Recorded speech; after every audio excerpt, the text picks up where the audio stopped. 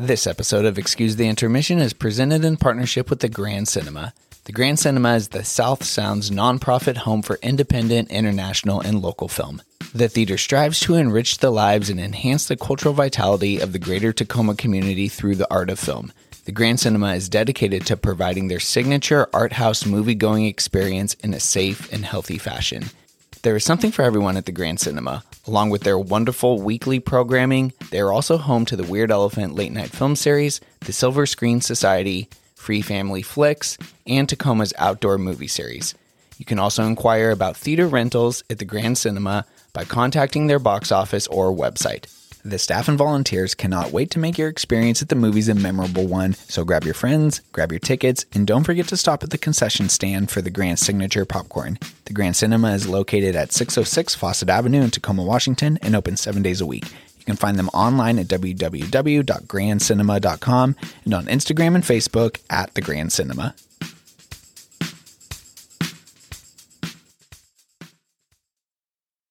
They're coming to get you, Barbara. Whatever you do, don't fall asleep. You like scary movies? Uh-huh. What's your favorite scary movie? Look at me, Damien. It's all for you. What have you done to it? What have you done to its eyes? Alive. Oh, it's alive. It's alive. It's alive. It's alive. Oh, in the name of God. How's it? I'm Alex McCauley. I'm Max Fosberg. And I'm Grant Colombini. And this is Excuse the Intermission, a discussion show surrounding movies, and more specifically, horror movies in the 2000s. The aughts, our formative years. Very formative.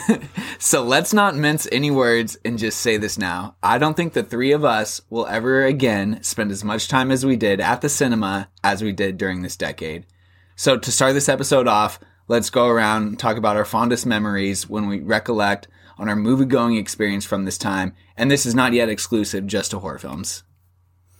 I mean, you hit it nail on the head. I was at the movies every weekend during this decade.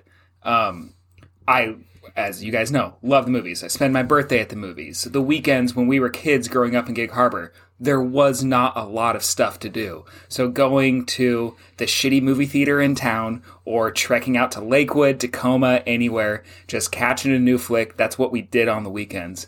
It's what we did when we wanted to take girls out and hang out with them. It was just the best, the height of Hollywood Video, the height of Blockbuster, just renting a video game and a movie every weekend and just trying to watch as many movies as possible. The height for me, the one thing I remember is movies on TV and movies I'd never seen before, and like sitting down, setting my microwave timer for when a movie was going to be on TNT or TBS or something, and just sitting down and be like, all right, I know what I'm doing tonight after school. Like, I'm watching this flick. So yeah, just definitely a very movie-centric time in my life was from when I was 10 till I was 19. Absolutely. Like you said, every weekend, and we're lucky enough to remember what video stores are, that you're either at Hollywood Video or renting something, scouring for something cool that looks cool on the cover, or you're at the 3-screen theater in Gig Harbor. Sneaking in the back door. Yeah, sneaking in, or buying a ticket to Sweet Home Alabama, but you're sneaking into something rated right? R. Yeah. You and I are going to the Black Dahlia. It's also funny, too, because I realized how much I loved movies. I remember I went and saw a movie with a whole group of people, right? A whole bunch of kids from school. And like no one was into the movie, and like they were like throwing candy and just being loud and shit.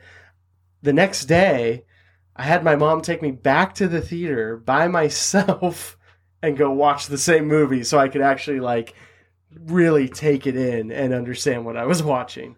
So yeah, the 2000s are so nostalgic for movies and finding that love. Well, what I remember the most about this decade and going to the theater is like still feeling small when you walk up to the theater. And yes, we had our shitty little 3-screen theater here in town, but then also at the end of this decade, we got our big 10-screen, whatever it is now. Yeah, it's turned into an IMAX theater. Yeah, and that was like in 2008. I remember very clearly.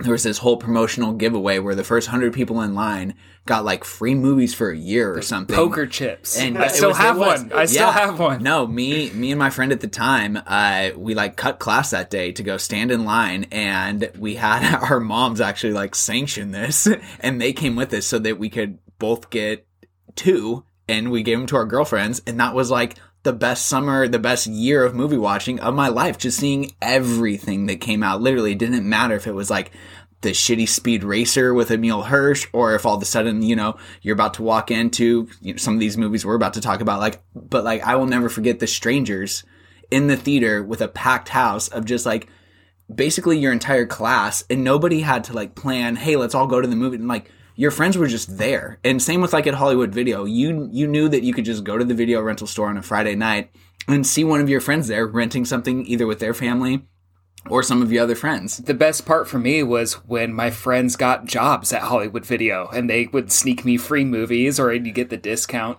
But going back to what you were saying about the premiere of the new theater, and Max, I believe you were working there. Oh yeah, it was opened. My first job. Correct me if I'm wrong, but the first movie that was shown there was 10,000 BC. It was. Absolutely. To give people a little time reference of when that came out. And they gave out shirts? Yeah. Oh yeah, I had it. Yeah. And then as we lead into the horror genre, another story I just wanted to throw out there real quick is my 13th birthday. Max, you were there for this. I got a few of my friends together. There was this movie coming out that I guarantee will not come up in this podcast, which is why I'm mentioning it now.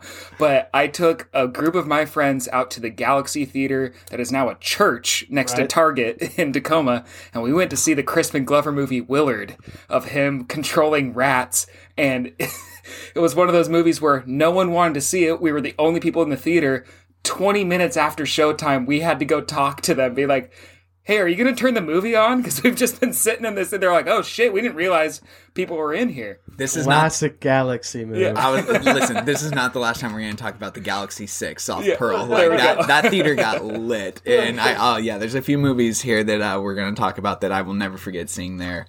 Okay, so now it's time to hone in on the scary movies from this period. Yes. So just as we heralded how good life was in the 90s and how that resulted in a lot of mediocre horror efforts, the 2000s were a very tumultuous time for people and the American movie-going crowd specifically. There was fear and uncertainty around every corner, and filmmakers certainly found a way to capitalize on this. We saw the rise of the internet impact the publicity behind a film grow exponentially. The Asian influence, which had started in the late 90s, became a staple year in and year out as remakes dominated the box office. The French New Wave of extremism was a legitimate thing overseas and resulted in its fair share of remakes and copycats. Then, of course, American audiences got to see some of their favorite films from the 70s and 80s get remade, along with being, shall we say, exposed to the torture porn genre. Which, we'll see how much we touch on some of those movies. Very interesting. So, as you guys look back on this extremely controversial and loaded decade, what stood out to you the most? To me, kind of what you just touched on there, it was kind of an amalgam of the 70s, 80s, and 90s, and people touching on various things. Like, yes, there are movies late into the 2000s that really go for the gore factor and really dive into the over-the-top, just whatever we can do to freak people out in theaters. And then there are several that really go for the genuine good cinematic experience and get people thinking about the movie afterwards, while also simultaneously scaring them. But I think the 2000s was, to me, this was the decade that got me into horror. This is what made me go look back on other horror movies. But I never really liked scary movies until I started watching these when I was in my teens. And so this decade holds a very special place in my heart, especially when it comes to this genre. But I really think it is just a blend of the past 3 episodes we've talked about. Just all the tropes of those just kind of one way or the other, you can find a movie that is a callback or one that is all three kind of wrapped in. Yeah, I think, the 80s was an explosion. Then it gets kind of lean in the 90s. Then we rubber band back into the 2000s for it to be another explosion of horror movies. The amount of movies that came out this decade, whether it be true horror or some other subgenre, lots of different movies weaving in between genres.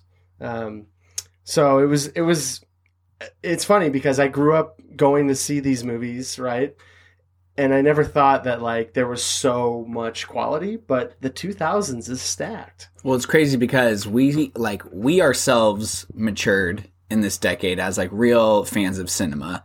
And a lot of that came with, yes, like getting your driver's license and being able just to go to the theater by yourself or go to Hollywood Video by yourself. And like you're saying, Grant, a lot of the times some of this stuff was kind of slid under the table to you, whether it was, shout out to my guy, Adam, who worked at Hollywood Video. Adam. I remember. Oh, yeah. Never asked for an ID on a rated R film or anything like that. Like, it was great just being able to kind of watch whatever you wanted, whatever your interest was. And for a lot of us, it was, pushing the envelope all of a sudden. Let me watch some of this stuff that I've always heard about, whether it was from this decade or not. So yeah, that's kind of the stuff I had down. It was like, we talked about the VHS boom in the 80s. This was like the DVD era for us, where it was the same thing. A cool cover art would just jump off the shelf for you. And then, yeah, a lot of subgenre cross-pollination with the CGI getting really, really good. So you had a lot of movies that were intended to be horror, but then the action is just so good in them that it kind of diminishes the scares, but almost heightens the quality of the film. Yeah. And same with horror comedy, where you had some of these filmmakers who had been influenced by kind of the tongue-in-cheek nature of stuff from the 70s, 80s, and 90s. And then they're like, okay, let's just make something like, we might talk about this later, I hope we do, but like Shaun of the Dead, And then also too, something that I added just late to the script today was IMDb message boards. I remember jumping on IMDb after watching, any movie that I thought was decent enough to like try to do some research on. And this was before Reddit, the internet was really kind of starting to pick up speed though. And it was so fun to go on and be like, this one part of the movie just blew my mind. Let's see if other people are talking about it. So that was really fun too. It helped with the lore behind a lot of films. It's also interesting to think about, and there's nothing wrong with movies today. I mean, it's just different, but this is definitely before the eventized style of movie or the superhero genre, before that boom. And things were so kind of word of mouth. Things were word of mouth. You had to search things out. Everything was still pretty physical media. There was no Netflix until the end of the decade. Like, or if it was by mail. Yeah. As far as like streaming and digital, and I just wonder how, if I'm a teen now, how does that change what I'm watching and like what I'm growing up with? I don't know. I think it loses the nostalgia factor that Grant's talking about. Absolutely, yeah. Okay, so as I'm sure you guys are all accustomed to, we will be following our Hall of Fame format. So our 3 favorite films get inducted off the bat, and then after the dust is settled, we will see what's left standing from our honorable mentions. So here we go. Let's get the 12 best from this decade up on the board. Any final thoughts before we get started? I'm ready to dive in, guys. Yeah, me too. Yeah. There's a lot of meat here. A lot of films to go through. So the year is 2000. Y2K. Do we have anything, guys? Nothing for me. I have an honorable mention. I have nothing, so go for it. To me, this is one that... Oh, never mind. I actually do have an honorable mention as well. Awesome. Go ahead. Awesome. Go ahead. This was a movie that I didn't think about at all when I was doing research for this episode. I was so focused on what I loved and knew, and then it popped up, and I remembered watching this with my parents, and my parents do not like scary movies. I even asked them yesterday, just going like, hey, what's your favorite scary movie? And my mom was like, I don't like them, like the original Frankenstein, just because I saw it like 900 times. And my dad was just like, oh, no. don't watch those. But I watched this with them, and I remember being just scared out of my mind when I was 10 years old. And it's Robert Zemeckis' What Lies Beneath, which Harrison Ford, Michelle Pfeiffer, we'll circle back to it just because it is an honorable mention. But it was one that when it reminded me, I knocked 2 off my list because I was like, this needs to be talked about. It's one that I have highlighted here in my spreadsheet because, it's one of those that I remember watching with my parents as well. And it's just really tense and it's scary. And it's PG-13. Yeah. And it's one of those few movies that combines the supernatural with the realism scare, which is very few and far between when it comes to horror movies. Usually you focus on one or the other, and this one just kind of blends the two really well together. And rewatching it, once I remembered it, I rewatched it, and I was like, holy crap, this is fantastic. No, that's a great contribution there right off the bat. The one that I have as an honorable mention from this year is Final Destination, the first one. And this was a movie that it's kind of, once I go through my films, it's going to be the outlier of the bunch. But at the same time, it was one that I knocked a few others off for just because of how influential I think it was. And maybe not so much this one particularly, but just the Final Destination vibe that like death's coming for you, whether it's like the semi-truck with the logs from the second one. There's things from this series of movies that I think stay with especially people our age forever, where you're just like, I don't want to leave that lamp plugged in because some water might drip on it and then an electrical fire might start and then that's going to cause a beam to fall down and then that beam's going to hit, something that's going to wind up killing me. The whole idea of death coming for you, I think was pretty cool, pretty revolutionary. I don't think I'm the only one that changes lanes behind any logging truck I see. Right. Like, I'm not driving behind this one. So yeah, Get me just out of here. wanted to give the first Final Destination a little bit of love. And then also one of my favorite films of all time, American Psycho, comes out this year. I had trouble categorizing it as pure horror. It's more satire than anything really. But love American Psycho. I'm sure a lot of people have seen it. Really put Christian Bale on the scene. And then, you had Ginger Snaps, which is a great movie. Kevin Bacon makes Hollow Man, which is just like it's another good kind of just like fun party, scary movie to put on. Lep in the Hood comes out, Pitch Black, Scream 3, Shadow of the Vampire, which is a really cool retelling of the making of Nosferatu. With Willem Dafoe, John Malkovich, and Willem Dafoe embodies the vampire so well in that movie. It's really cool. And then to round out the year, What Lies Beneath. Okay, so now on to 2001. I have nothing. Nothing for me. So I have a second honorable mention, and it's Session 9.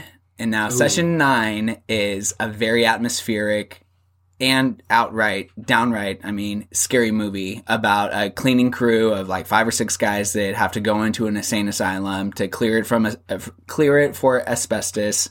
And it's basically like The Shining, where this insane asylum still has like memories that it's holding on to. It's almost like alive, and it starts messing with the guys. It's a very effective, slow burn of a horror film, and it's one that wasn't on my list to begin with. And then upon rewatching, this was the vibe I wanted to go with on my list, was movies that are actually really scary, that stray away from the CGI, that don't have as much comedy built into them. There's a few laughs, like Josh Lucas is in it, David Caruso's in it, and so you have to laugh at some of their lines just because of who they are. But it's a very, very effective horror film. Also from this year, John Carpenter makes Ghost of Mars, which he's kind of denounced, and like it's the one that he's just it was a miss. The outlier in his career for sure. One that I'm sure might ruffle a few people's feathers that doesn't make any of our lists, but Jeepers Creepers comes out this year. Great movie.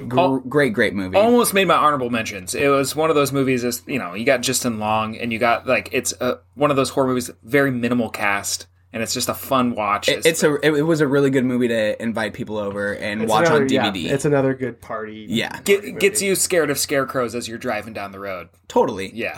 And then I have 3 asterisks next to this film just because it's not scary, but it holds one of the best scares in movie history. It's David Lynch's Mulholland Drive and the diner scene behind Winkies. It's frightening. It's very frightening. And there's a few other like pretty unsettling moments. The Club Silencio comes to mind when I think about Mulholland Drive. But yeah, that scene with the woman whatever you would want to call him, the homeless person behind Winkies is terrifying. And then Nicole Kidman makes The Others.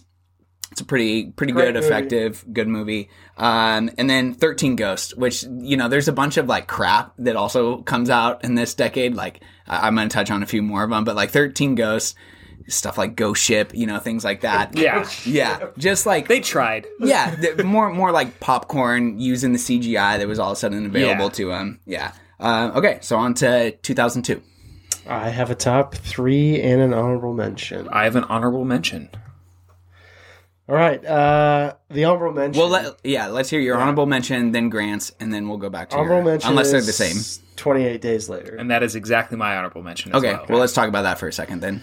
Well, Danny Boyle's zombie flick, it changes the rules of zombies, makes them fast, right? I mean, that's the first time we ever see fast zombies. The rage virus. Yeah, it's more of a virus than the undead. Yeah. Super atmospheric, like end of the world type of stuff going on in this movie. It also gives us Cillian Murphy, who for like the first time.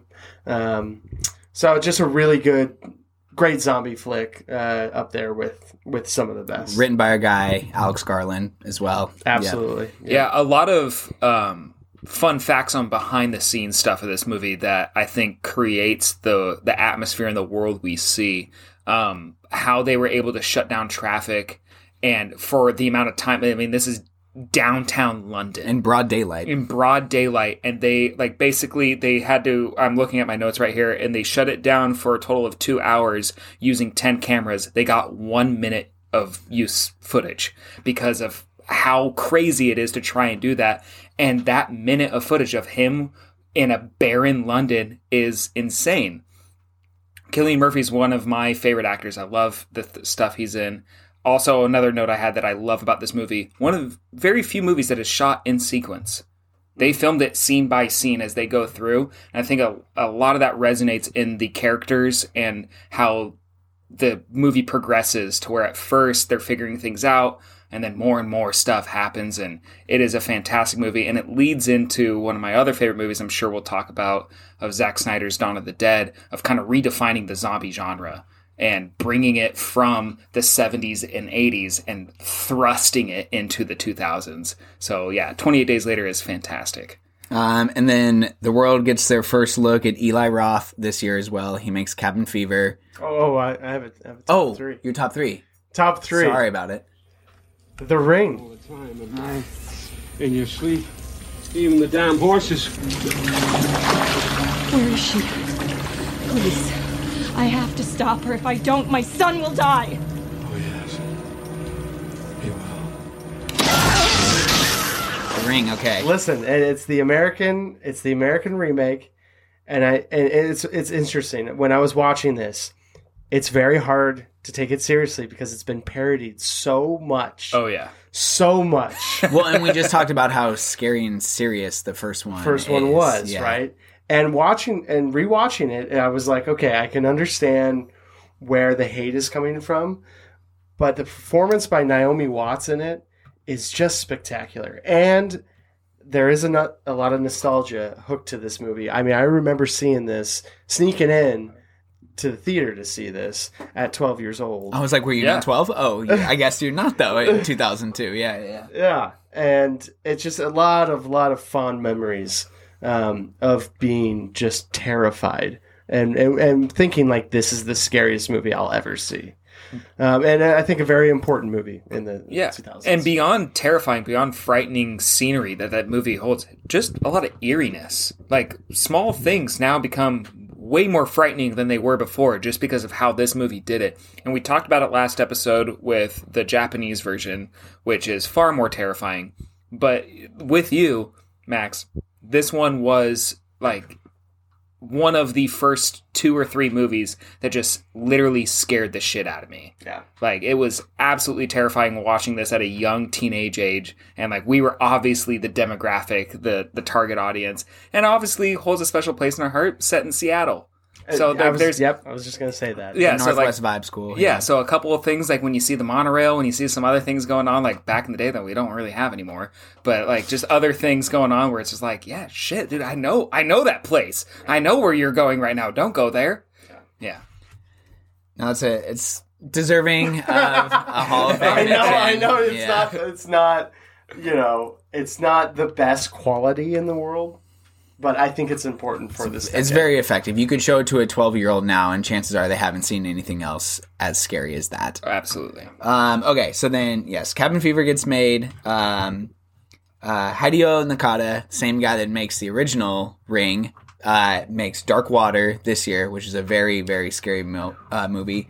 And then Neil Marshall, his directorial debut is Dog Soldiers, and that's, Werewolf movie, right? talk about redefining zombies with 28 Days Later. This redefines werewolves, where I think they used like male ballerinas to play the werewolves because they wanted them to move in a certain way that was just really like lanky and graceful and all this stuff, which is very fluid, which is so different from like the hunched over running on all fours that we got from things like overly aggressive American Werewolf in London and all that jazz.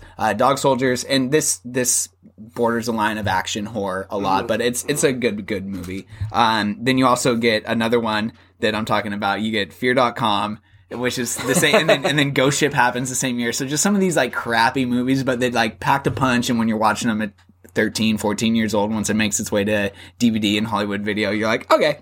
And then another movie that we kind of joked about with my sister on the last episode, Queen of the Damned, comes out this year, and so you get the Lestat character coming back. You get that whole story kind of be retold.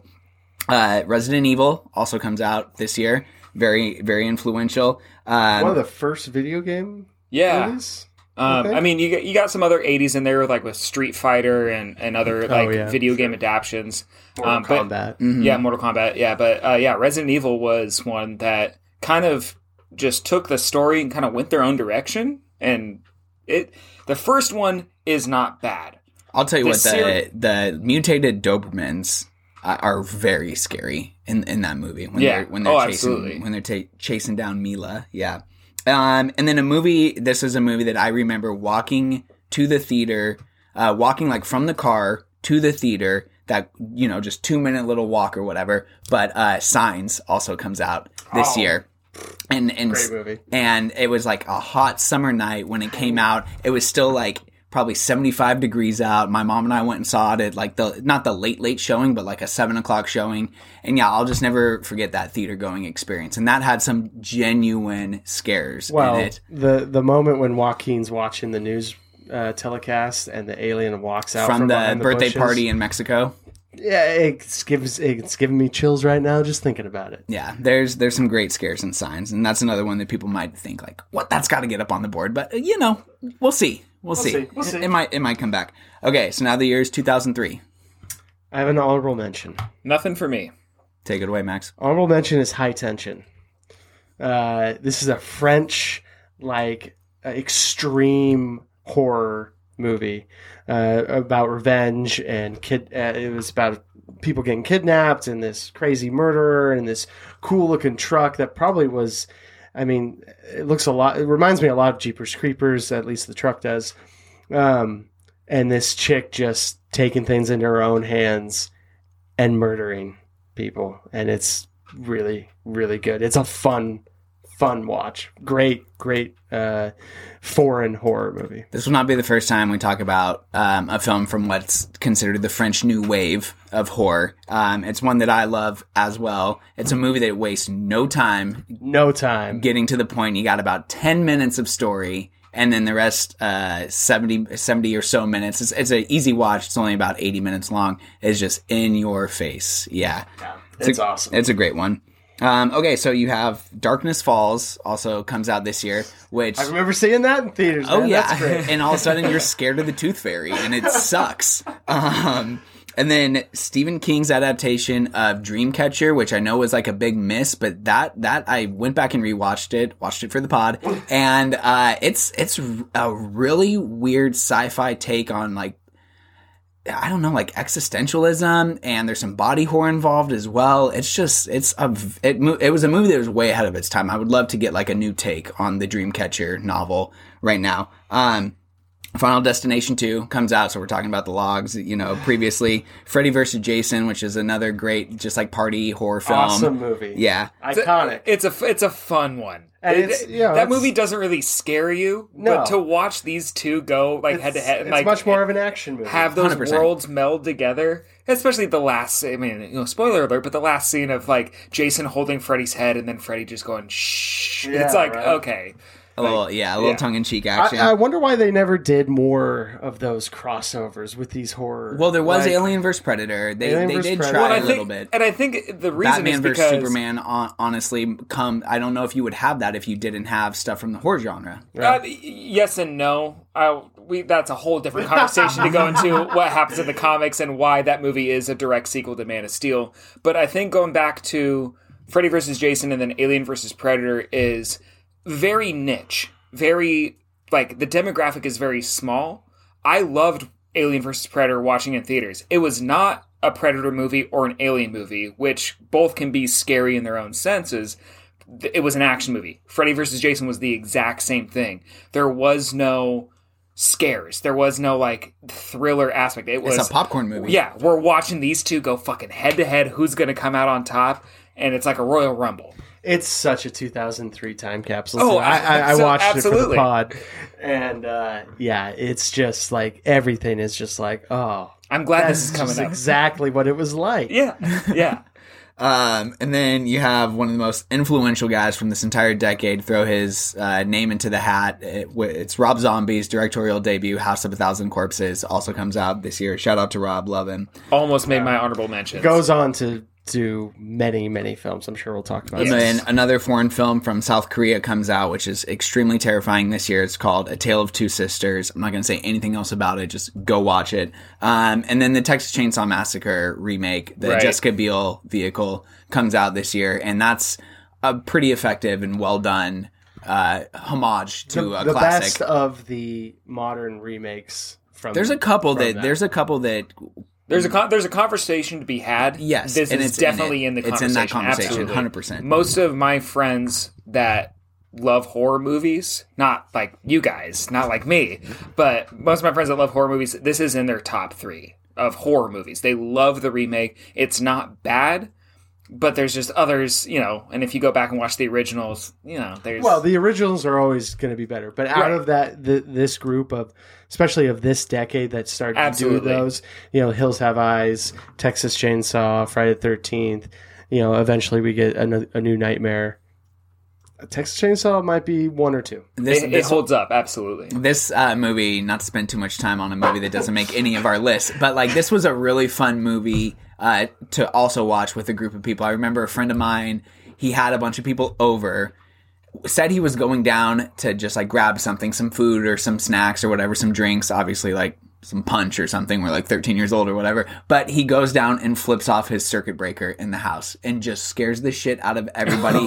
Had a ladder set up that came back up to his second story window and then came through the window while everyone was trying to figure out what was going on. And you can only, his name's Brennan Sandstrom if you want to let's get him on the pod. But yeah, something that you could kind of only do in that day and age with a movie like this, where it was lighthearted enough, but then all of a sudden something scary happens in real life and you're like, oh shit, So the first Underworld also gets made this year. Ooh, great fucking movie. Very good movie. And then Wrong Turn, also another great, just have some friends over, pop on Wrong Turn. It's it's almost like a take on if the guys in Deliverance, the hill people in Deliverance were mutated on, Hills Have Eyes or something. Texas Chainsaw in the Northwest. Yeah, right? or Hills Have Eyes in the Northwest, something like that. Yeah. So a bunch of just really solid efforts, basically, is what we're trying to get at here, to start the decade off. So nostalgic. Yeah, it really Hearing is. all these titles. Okay, so now we're into 2004. I have a top 3. Wow, okay. I have a top 3 and an honorable mention. All right, let's hear your honorable mention first, Grant. My honorable mention is Zack Snyder's Dawn of the Dead. All right, talk about it for a second. Movie. Zack Snyder's directorial debut beyond the documentaries or music videos, feeding off of 28 Days Later, redefining the zombie genre of people sprinting at you, fast zombies, just going balls to the wall. amazing cast of Mekhi Phifer. You get a bunch of other like little less known names, but then you get Ving Rhames, and then you get some fun cameos from people from the original Dawn of the Dead. You get Ken Fiore, you get Tom Savini just doing like quick little snippets. So it's Zack Snyder paying homage to the people that paved the way for the horror genre. But this really sets in tone, especially as you look at his movies moving forward. He really has a lot of fun with this one. His filter, his color grading just adds to the grittiness of it, the intensity of being locked in a mall and going to the sub-levels, being outside, watching these zombies slowly conglomerate towards them. Having the conversation with Andy from across the way. I love Andy. Like, just great tropes for the horror genre, great jump scares, great just intensity. Like the first time but beyond the first scene, the first time you see someone at the mall, it's just this guy like walking normal, and then he turns and sees them and he's missing an arm, and then he just starts sprinting, and it's just like, it's an adrenaline rush. There's not a lot of like, oh my god, like jump scares. There are some, but the adrenaline rush that this movie throws at you is amazing. I from the first time I watched this movie, I was like, this is awesome. It starts in 5 minutes. Oh, 100%. You get a slow start, and then boom, 5 minutes in, zombies. Let's go. And some wonderful shots. Great shots. Yeah. Shout out to Ty Burrell also. Just like way before Modern Family I was gonna say, you get, show he's on. He just kills it as a dick in this movie. My notes, such a shitlord, but oh my god, is he great. As I'm writing these notes, I feel like Stefan from Saturday Night Live. We're like, this movie has everything. You get Phil from Modern Family, zombie babies, a mall, Marcellus Wallace. Like, it's just, you get like all these like random things, especially now, like rewatching it, you're like, holy shit. So the fun thing about this movie that I will never forget is after an episode of Monday Night Raw on the USA Network at like 11 p.m., they were like, we're showing the first 10 minutes of Dawn of the Dead uncut. And it basically goes from the Sarah Pauli character leaving the hospital from her shift until the neighbor girl attacks them in their bedroom and she escapes in her car. And I remember watching that as a 14-year-old in bed at 11 o'clock at night and just thinking, whoa. Yeah. What is going on in the rest of this movie? Well, talk about world building. I mean, that moment she gets in her car and you see everything happening to the neighbors, and then that shot of the helicopter and things happening, it just immediately immerses you in this world of things are not normal. And this is terrifying, and who knows what happens next. And it's just a thrill ride. To the number one Zack Snyder fan I know. Yeah. Is this a top 5 Zack Snyder film? He hasn't done a lot of films, so like saying a top 5 is kind of like, I mean, I think he's only done. Is it on the Mount Rushmore? Is it in top 3? Yes, I would say this is probably 3 in his top 3. He, looking across his other movies,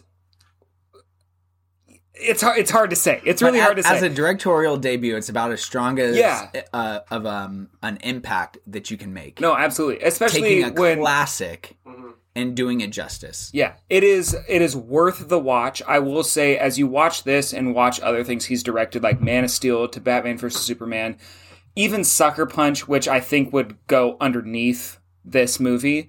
It is fun to see his progression as a director. There's things you see in this movie that he never does again, and then things that you see he does continuously. He gets better at it. So it is a great first look at a director as they come onto the big picture screen. But I will say, comparatively to the rest of his movies, not as epic. He loves just chiming in on the epic movies.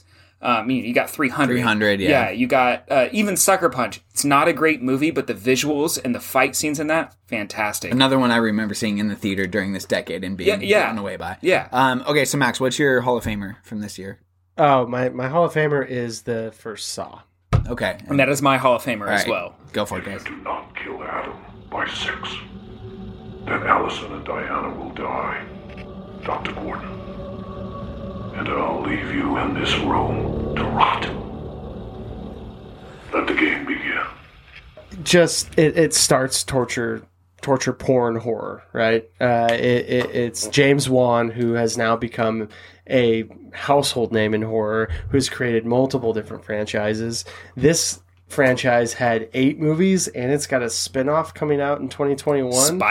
Spirals, which I think the trailer just came out. Yeah. Chris Rock is starring in it. Chris Rock is starring and executive producing it. Samuel Jackson is in it.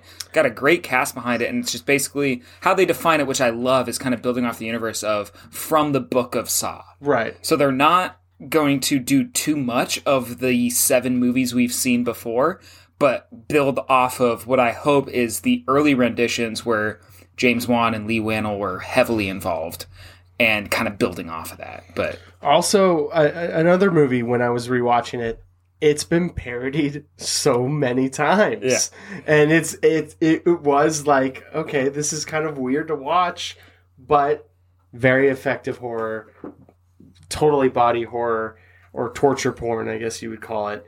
It breathes, it creates or births a whole new subgenre of horror. The tagline of the movie was, it redefines the horror genre. It brings this new age to it, this new feel. And where, I feel like it sparks the torture porn. And the first one, I feel like, doesn't really do what the following movies does. Like, every movie following in the Saw franchise tries to one-up the last one of how crazier can we get, how much gory can we get, how much more can we show you. The first one is, dare I say, done in a tasteful manner. Like, well, I remember the first one. It made its name because it was at a ton of film festivals. Like, it was it stole the show at Sundance. Insanely low budget film, $1.2 million, filmed entirely well, and I feel like a lot of that went to Cary Elwes and Danny Glover being in the movie. By the way, Danny Glover's in that movie. Yeah, I totally forgot about that. Right? When I was rewatching, I was like, oh. Most of the movie takes place in the bathroom. And those scenes, like I mentioned before, in 28 Days Later, shot in sequence to get those 2 actors. Lee Wannell, the writer, is Adam and he does a phenomenal job. I am a huge fan of this guy. And how it progresses and it gets their emotions going, I think is something that not a lot of horror movies touch on. It really gets the emotions going, puts you in the room with them. And then, of course, the twist at the end. The first time I'm watching this by myself, seeing that twist at the end of Jigsaw standing up and taking the prosthetics off, and you're like, what the, what? And it sparks what then, like how you say, gets parodied and almost they try to overdo in the future Saw movies, and it doesn't quite hit. But the first one, dare I say the first 2, just define this decade of new age horror. I feel like there are some aspects it touches on, but I almost would say this is almost an original flick. There's an insane amount of originality behind this, and I highly recommend, if you have seen this or if you haven't seen it and you watch it, go watch the short film that James Wan and Lee Wannell did. You'll see a lot of tie-ins, but even just more just ingenuity and genius behind these guys that, how Max said, are horror geniuses. James Wan and Lee Wannell together with Insidious, with Dead Silence, with the future of the Saw movies just being executive producers, just absolutely fantastic. I will say that the first Saw movie is by far and away my favorite horror movie. It is not the movie that scared me the most. That movie's coming up. This is my favorite horror movie. One of the best 5-minute sequences, like if you were going to try to sell this movie to somebody, and now it might not be indicative of what's to come. You know, it's not a swimming pool full of syringes, used needles or whatever like that from is that the second or third one? That's the second one. But the scene where the character gets taken in his apartment and he's flashing his camera. Oh, and with the pig mask. Yes, and the pig mask. No. That is, I remember being one of the first times I was genuinely scared. It is one of the scariest parts of it. And like the pig mask, like when you look at it, you're like, oh, that's not scary. In that scene, terrifying. Couldn't agree more. That one 100% deserves to be up there. Absolutely. Shots fired at the ring. Okay. Naomi, your girl. My girl. Hey, we already gave Mulholland Drive credit. Okay, and so since that was both of your guys' Hall of Fame from this year, we'll just touch on some of the other efforts. Alien vs. Predator, which we had mentioned previously, comes out. The Grudge comes out, the Sarah Michelle Gellar remake of the Japanese film. And then, you had Shaun of the Dead, which I'm kind of happy neither of you guys put up here because I know you love it so much, but it's just too fun. It's one of too my fun. favorite movies of all time. Yeah, but it just doesn't Edgar fit. Wright is phenomenal. Yeah, it just doesn't fit in the horror genre, though, really. And then you had The Village, M. Night Shyamalan's movie that kind of started his downfall, I would say, until he comes back with Glass, in the next decade. And so... Split. Well, Split first, then Glass, yeah. Okay, so now we're on to 2005.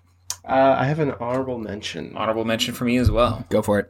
The Exorcism of Emily Rose. Ooh, nice. Great pick. Nice. Interesting film. Very much like we were talking about. It takes a courtroom drama, weaves it in with an exorcist story. Tom Wilkinson, Laura Linney. I mean, you've got some A-class actors in it. Not the most frightening movie ever, but there are some scary sequences, and just kind of does takes it very serious. Takes an exorcist movie very serious. And directed by one of my favorite horror directors, which I won't be able to get to touch a lot on until our next episode, but Scott Derrickson, who is very, very versatile, but when he wants to do horror movies, he does it right. Well, he does something in the teens. That's great. Oh, yes. We'll talk about that. Also, Emily Rose, the title character, Jennifer Carpenter. Yeah, kind of the America's first introduction to her, and she becomes a scream queen. Totally, and she's just a great actress overall. And then she goes on to be in Dexter, which is horror / kind of meddles that line. So she's a perfect fit in that genre. Couldn't agree more. And then Quarantine, of course. Right. Yeah. Later this decade. So what's your honorable mention? My honorable mention is Eli Roth's Hostel. Kind of jumping off of what we talked about with Saw, the beginning of the torture porn kind of movie. This movie just escalates that phenomenally. And also, the way I talk about Jaws in the 70s, this movie makes you afraid to travel. You are like traveling alone, traveling with one person, going to a place, meeting people where you are. This movie kind of just instills that little frightening aspect of you who are strangers. Who are these people you don't know in a foreign country? And it leads these people down a terrifying, terrifying road, let alone the fact that it's based loosely off of a true thing that happens in Taiwan, to where people can go pay thousands of dollars and torture a human in any way they feel. And like you have a room alone with someone, and it's just an insane concept that has been investigated and tried to be shut down, but somehow it still exists in this world. And so Hostel just jumps off of it.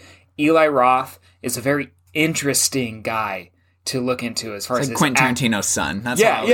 This is his Cabin Fever. Oh, Cabin Fever. Yeah, he did Cabin Fever, and then Hostel was kind of like his real, just let me just dive into this craziness. And I love the guy. I think he's a brilliant filmographer. I don't want to just say director or actor, but what this guy does, I'm always a fan of. But Hostel was one of those movies that just irked me to my core.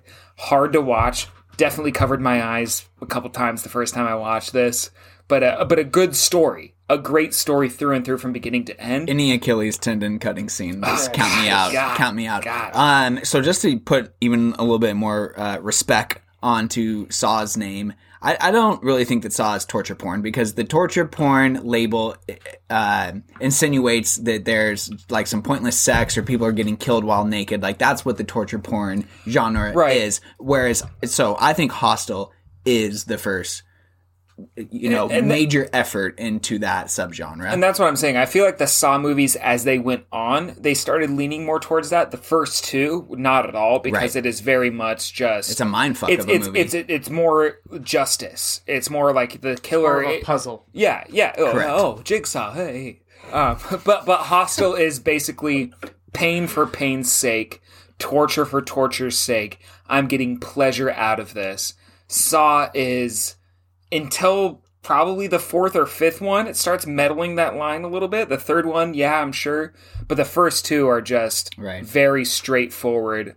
This is an obscure form of justice, and I think I'm right. Now that I'm thinking about it, you could say the first two Saw movies have much more in common with something like Seven. Oh, absolutely. Yeah. Absolutely. Okay, so then if that's all we have to say about 2005, right? Yes. I'll just kind of touch on some of the other movies that come out. I'm really surprised. I know we'll probably get crucified in the mentions for not bringing this up too, but The Descent comes out in 2005. It's a great movie. It's a fantastic movie for about the first 45 minutes. I feel like, and I remember seeing this in a drive-in, and yep, I'm pretty sure it was with you, Max. Big group of people, and a few of us, are just scared shitless. But then it's kind of also one of those things where once you see the monsters, the creatures that are down in these caves, the tension's lost. Takes that bite away. Yeah. And then you have Rob Zombie follow up with The House of Thousand Corpses, makes the sequel, The Devil's Rejects, which is once again more of an action movie than really a scary movie, but it's awesome. It's just such a cool movie. And then, you also had House of Wax, which, we said that there was a lot of remakes from the 70s and 80s. This is dating back even further. And this movie, for whatever reason, fucking holds up. Like, this movie is really cool. Does. It's the cast, really. It's Alicia Cuthbert, Chad Michael Murray, Paris Hilton. Paris Hilton. Yeah. And I think that's the most detrimental part. You're like, but that Paris Hilton movie. You can't wait to see her die. Right. It's great. But the killer... Still have never seen this movie. Ooh, Need to watch. interesting. It's one of those, it definitely takes odes from the Texas Chainsaw Massacre. The family aspect, this underground person, this thing you don't see. I've only seen it once. Maybe once and a half, and I saw a few bits of it. But it holds, like how you said, it holds up. Well, I think the fun thing about that movie, too, is that that's not really one of the originals that we were, shown as kids. Maybe you were, the original House of Wax, but this one took it to another level where... See, and right this moment, I did not know it was a remake. Yeah. I thought it was a very original movie. I'm pretty sure it's a Vincent Price movie. It is a Vincent Price movie. And then you also have The Skeleton Key, which is a pretty effective Kate Hudson movie, a ghost story, basically, but it's a super solid movie. And then also Wolf Creek, which we're really into torture porn, and this wasn't an American effort, this was made in Australia, but Wolf Creek is a really good scary movie, which involves another werewolf movie. No, Wolf Creek is a crazy guy in the outback who picks up some backpackers, and just, the whole deal is he's trying to kill them and torture them throughout the movie. There you go. Okay, so now we're on to 2006. Nothing for me. 2006, nothing for me. All right. Buckle up, fellas. I have an honorable mention and a Hall of Famer. My first Hall of Famer. I will talk about the honorable mention first, though. I'm really upset that you threw in High Tension first, because I fucking love the French New Wave of cinema. And so mine is Eels, which is translated to Them. And Them is a movie about a young couple who have a house that's secluded out in the woods, and they basically just get they are paralyzed by fear from home invasion. There's a group of people who are trying to break into the house, and yes, this might sound kind of familiar, and that's because The Strangers totally rips this movie off, which I'm sorry if it makes your guys' list later. It was on mine, and then I watched this movie and another movie that's to come, also made in France, and I'm just like, wow. There is so much in this film that is impressive. It's thought-provoking. It's great because if you're not into reading a movie with subtitles, you don't really have to do a lot, because it's basically just like The Strangers, but in France. And so a lot of it's just you're running and you're hiding and you're whispering, and the tension builds so perfectly. And then kind of the whole twist that you find out at the end is that these are children who are doing it to them, kids between the ages of 10 and 15. And they say that this is based on a true story. I did a little bit of research on this, another film that I'm going to talk about from this whole French New Wave, and The Strangers. And it sounds like they're all kind of loosely based off maybe something that happened in California a couple years prior. So yeah, just the fact that, home invasion can happen. It's real. This movie is the first one that really touched on it, brought it to the mainstream audience, basically. So Them, it's a great movie. I believe it's available to stream on the IMDb TV app right now. if anybody out there has that through Amazon. And don't be afraid of subtitles. No, please no. There's so many good foreign horror movies, especially horror. And just like High Tension, if you're not into reading, like, don't worry. There's plenty of times you're not reading anything. No, and also too, I mean, like, I took French in high school, so it's kind of funny. Like, I'll find myself like 50 minutes or an hour into these movies, and your vision just kind of blurs, and you're not really reading it. You're comprehending what's coming across the bottom of the screen, but yeah, it all just kind of meshes together, and it really works. Well, it goes back to Bong Joon-ho's quote from winning the Oscars for Parasite. Once you get over a 1-inch barrier, your world opens up to so many good movies. And a lot of foreign films, it doesn't matter if it's Spanish to Italian, things that are close to the English language, to Japanese or French, which are a little bit farther from. Movies and how they're structured, you don't really have to read that much. You can get what's going on. You and can the best get thing the about the horror genre, exactly. The best thing about the horror genre, it's the emotions and the expressions that you see on the main characters' faces and things like that. But so yeah, Them is an extremely well done French film. And then my Hall of Famer that I'm going to put up on the board right now is the 2006 film Turistas. Oh, these people. Vacation is over. Turistas. I want to go home. And now Turistas is my favorite offering to the quote-unquote torture porn subgenre. Stars Josh Duhamel, Melissa George, and Olivia Wilde. So you have a very strong, solid cast. Directed by John Stockwell, who's my guy that I talked about on for Into the Blue and Blue Crush. So this guy is just like, he really hits home for me. I really like his vision as a director. I talked about kind of the underwater shots in Into the Blue.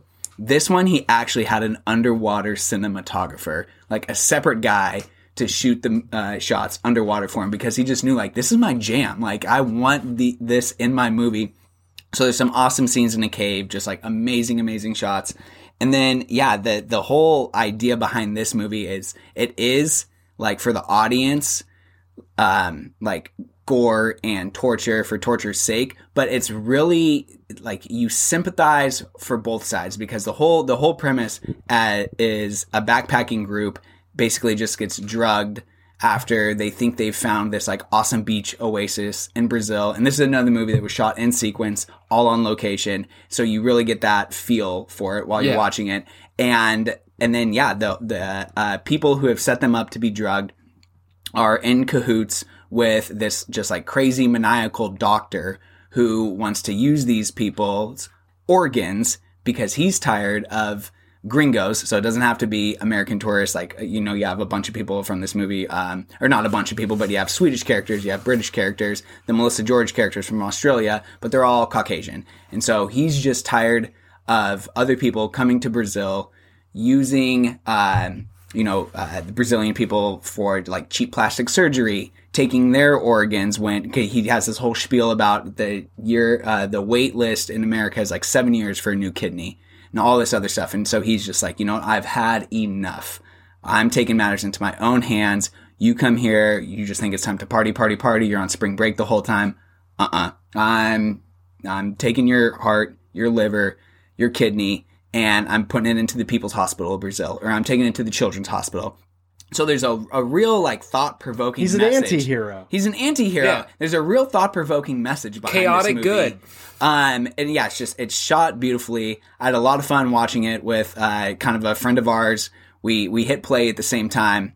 And it's a great movie to watch with people who are squeamish, because there's some great squeamish shots, but then there's also like just some real unsettling, scary scenes like before they get drugged and they're having this great time in paradise, and you're just like, oh, this is not going to go well. And then you start to see the signs build and build. It does a great job of cutting back and forth between, and also too, they're not like teens, like Josh Duhamel, Olivia Wilde, they're all like in their 20s when this is happening. So they're sensical throughout this all, like Josh Duhamel, and also his character's name is Alex. We don't get enough Alexes in movies. And so yeah, he's really smart throughout the whole film. The Olivia Wilde character, she's really smart throughout the whole film. And so you get attached to all these people, and you get the sense that like, oh, this isn't going to be a movie that just has like a final girl or a final character. So it keeps you guessing until the end if you haven't seen it on like who's going to survive and who's not. Like I said, I think it's the best effort in the torture porn genre just because of kind of the things I've said. It's not just like a killing club like in Hostel, or it's not just like some madman who's doing this because he's deranged. Like, this guy has a vision. I've always felt this movie was basically Hostel with a better storyline, better writers. It just did what Hostel was trying to do, which was this tourism terror, and then Teresa's just kind of like ups the ante a little bit. I love this movie, and I'm glad it made your list. It almost made my honorable mentions, but it's one of those I'm like, I'm hoping someone else talks about it. Cool. Okay, so then you also have Behind the Mask, The Rise of Leslie Vernon, which is a real meta, like, documentary of a guy who wants to be a serial killer. Max, I think you and I watched it together a couple years ago. Really interesting movie. Wants to be adjacent. And then at the end, the last like 20 minutes, I just remember really ramps up, and you're just like, oh fuck. Hatchet also comes out this year, which is a really kind of fun. That starts the whole Victor Crowley, which has turned into like a 4 or 5 movie franchise now. The first Hatchet is really good. Takes place in New Orleans, real gritty feeling. The Hills Have Eyes remake, directed by the same guy that did High Tension. Alexandre Aja, probably AJA, but that's our French listeners. Please let us know.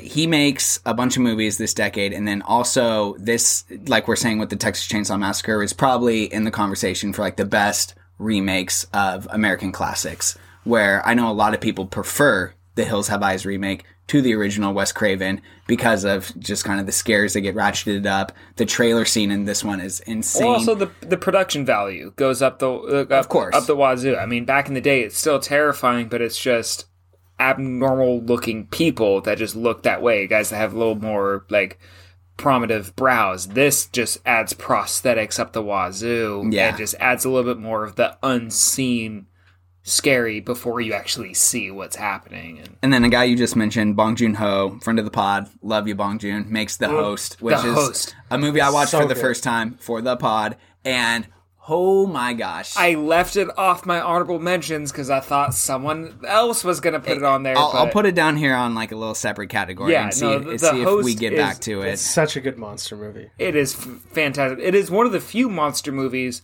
that I feel bridges the gap between horror and monster films. There are monster films that are not horror. Yeah, like Godzilla or something like that. Right, and then this is like scary as hell. Love The Host. Yeah, I mean, this was a movie that I'd seen on countless streaming services as it cycled through Hulu and Prime and Netflix or whatever. And then I finally watched it for this, and I don't know what I thought it was going to be going in, but oh my gosh, I was just floored. I can't recommend this movie Which enough. is very Bong Joon-ho. Totally. Like you go into a movie thinking it's going to be one thing, and then it ends up being a completely different other thing, and there you go. And so then, yeah, we had a lot of remakes, and then you also had, like we were talking about with Resident Evil, like video game adaptations. So Silent Hill also comes out here in this year, 2006. And Silent Hill, I know for a lot of people, has decent movie. Some of the scariest imagery. Like, you know, that they really stayed true to the game, and that's a really scary game to play. I remember playing that game on like a friend's PS2 in the middle of the night and just being so scared to all of a sudden go for a glass of water or walk down the hallway to the bathroom. And that movie embodies a lot of those same characteristics from the video game. My older brother loved the scary video game play. He played all the Resident Evils. He played the Fear games. He stayed away from the Silent Hill games because of what that the connotations, what we saw from it. And so it was one of those movies I've always stayed away from just because I know that it kind of If it scares my older brother. Yeah. Like, yeah. Holy shit, yeah. And then James Gunn makes Slither this year. And Slither's another just like fun, campy, but also effective, good horror movie. Good contribution to horror in the 2000s. Yeah. Snakes on a plane. Get these motherfucking snakes off this motherfucking plane. Not scary, but it's categorized basically as horror. Action horror. Yeah, it's iconic. I mean, because of that movie, you get snakes on a train, which is that sci-fi, you know. Right. I'm just kidding. No. Let's move on. And then the second Underworld comes out. The Underworld movies just keep on coming, and they're all really fun. And then let's see, you also had the second of like kind of the Texas Chainsaw remakes, The Beginning, with Jordana Brewster, Goes back tries to be a prequel, Yes, like how The Thing yeah. was to And The Thing. it's another one of those where if you're a fan of the genre, like I hate when people just, crucify remakes and reimaginings and origin stories and stuff like that. Hey, listen, if you're a fan of the story, of the franchise, quit watching the same movies over and over. Just get something, give me something new. I love it. Yeah. Okay, so now we're on to 2007. I have a top 3. I have a top 3, and that's it, man. I have an honorable mention. Paranormal Activity is my top 3.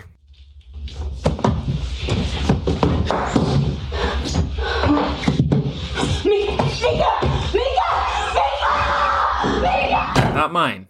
Paranormal Activity is my honorable mention. So let's hit on that first. Okay, so building off what Blair Witch did, it takes that found footage style and puts it in your home and gives you a poltergeist movie, but in that style.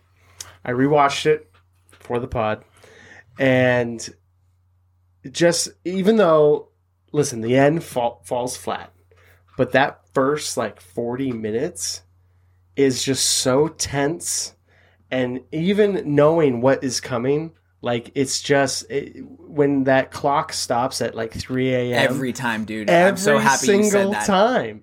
Because they fall asleep at 10 or something, and then you see it sped up, and you're sitting there. I remember seeing it in the theater and just thinking don't stop at 3, don't stop at 3, don't stop at 3, and then it's always 3:24, and I'm just fuck, here we go. Yeah, and it's just a very effective horror movie, and it controlled the horror culture there for at least a month, and it controlled the theaters, right? Because I remember it was coming out, but it wasn't in every theater, and I was working at the theater by then, I believe, and theaters had to apply to get this movie in their theater.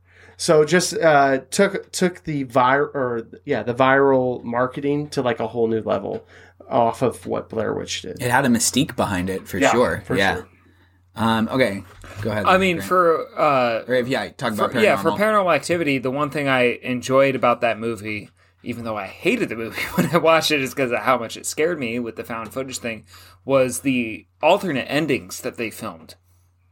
And the Blu-ray offers a lot of great stuff to where there's the one where it happens where she kills the guy and then it's just her rocking back and forth, and there's one where cops enter, and then there's ones where there's just it's brilliant filmmaking to film multiple endings and to see what lands the best. Oh, because you can imagine they probably tested them all. Yeah, right. Exactly. And it's one of those, especially in horror, especially with such a low budget horror movie, to offer the fans something new and be like, oh my God, I like this way better. And I don't know which ending I like better. I've only seen the movie once for obvious reasons. Scared the hell out of you. Yeah, exactly. But yeah, Paranormal Activity definitely deserves to be up there. Well, and the really fun thing about this is it was a return to that low budget feel where you were like, oh man, I don't have to be out in the woods. I can do this in my home, like what you're saying, Max. Yeah. And this is coming off the heels of, we've already gone through 6 years of CGI budgets exploding and these huge big budget adaptations of video games and everything. And this said, wait a minute, we're going to be one of the last and final words on this genre for this decade, and it's going to cost us about $1 million. Yeah. Maybe not even that. And also it's going off the height of Blair Witch to where it's just they brought it back. Yeah. It's people being like, I have 4 cameras. Let's make a movie that's going to scare the shit out of it. It spawns its own franchise. You get Quarantine after this. You get a lot of other different found footage, VHS eventually. It does bring that found footage back into the consciousness. Full circle, kind of. Especially the low budget found footage, the stasis camera, I'm viewing this from a security camera rather than someone's handheld. You get that third party. That's kind of what makes those scenes so scary too. Oh, it's absolutely. Not like you're not shaking running through the woods. You're stuck. You're a prisoner of that shot. Absolutely. Yeah. Okay, so then what's your honorable mention? No, my top 3. Oh, you have another top 3. It's a top 3 for me, cool. Which is Rob Zombie's Halloween. Behind these eyes, one finds only darkness. These are the eyes of a psychopath. We've talked about remakes. We've talked about this movie back, obviously, in the earlier episodes.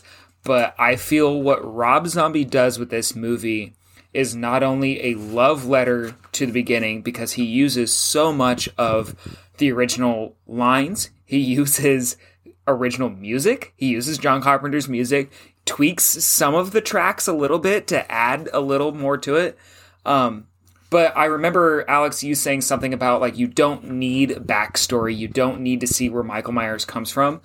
I love that part of this movie. What I said was, I just wish in the original that they either would have expanded on it like Rob does in this one, right, or just leave it out and make him like a Leatherface. Yeah. And this movie does such a good job of kind of giving you some without giving you all. Like, you see this troubled kid where you feel for him. He's from a very troubled family. You know, you see the arguments between the stepdad Sherry and the Moon mom. Zombie, baby. Yeah.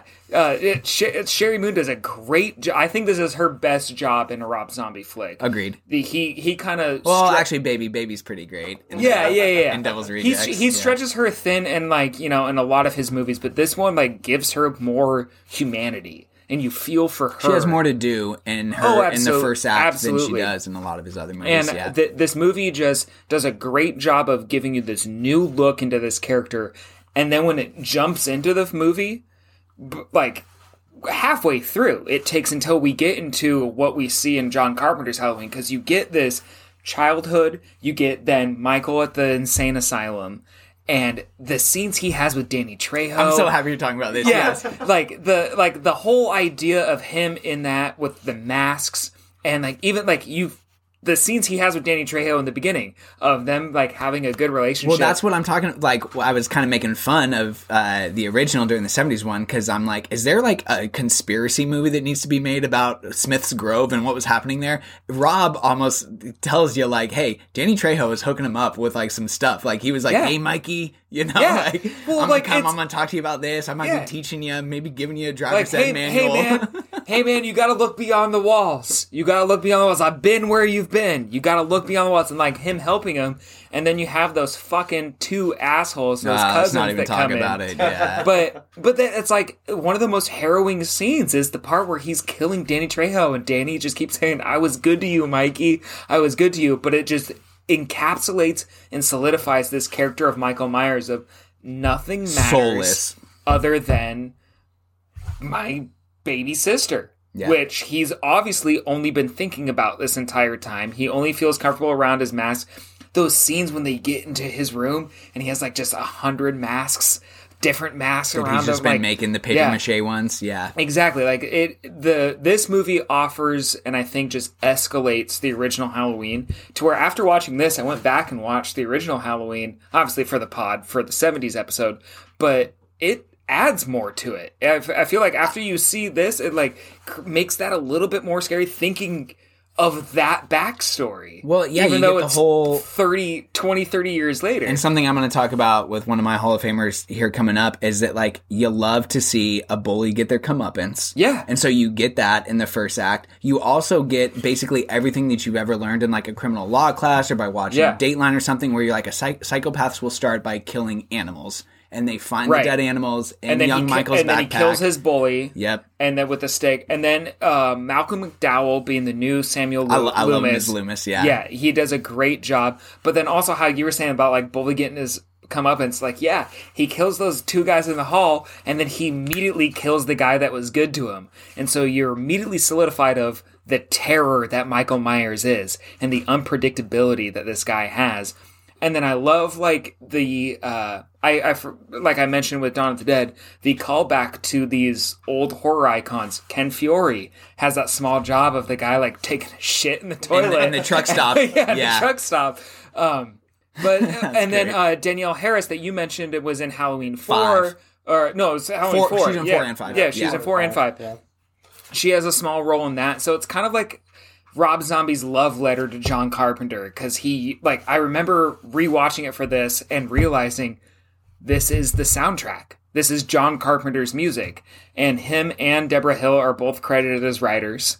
Even though Rob Zombie obviously like wrote that, there are a lot of lines that are copied from, and so I feel like it's one of those remakes that like, I hate remakes. I'm not a huge fan of Called a them. reimagining. Yeah, no, and that's what I love about it, and that's exactly what I was about to say. It is Rob Zombie's reimagining of this movie. It is, let me take this and just bring it to the new age.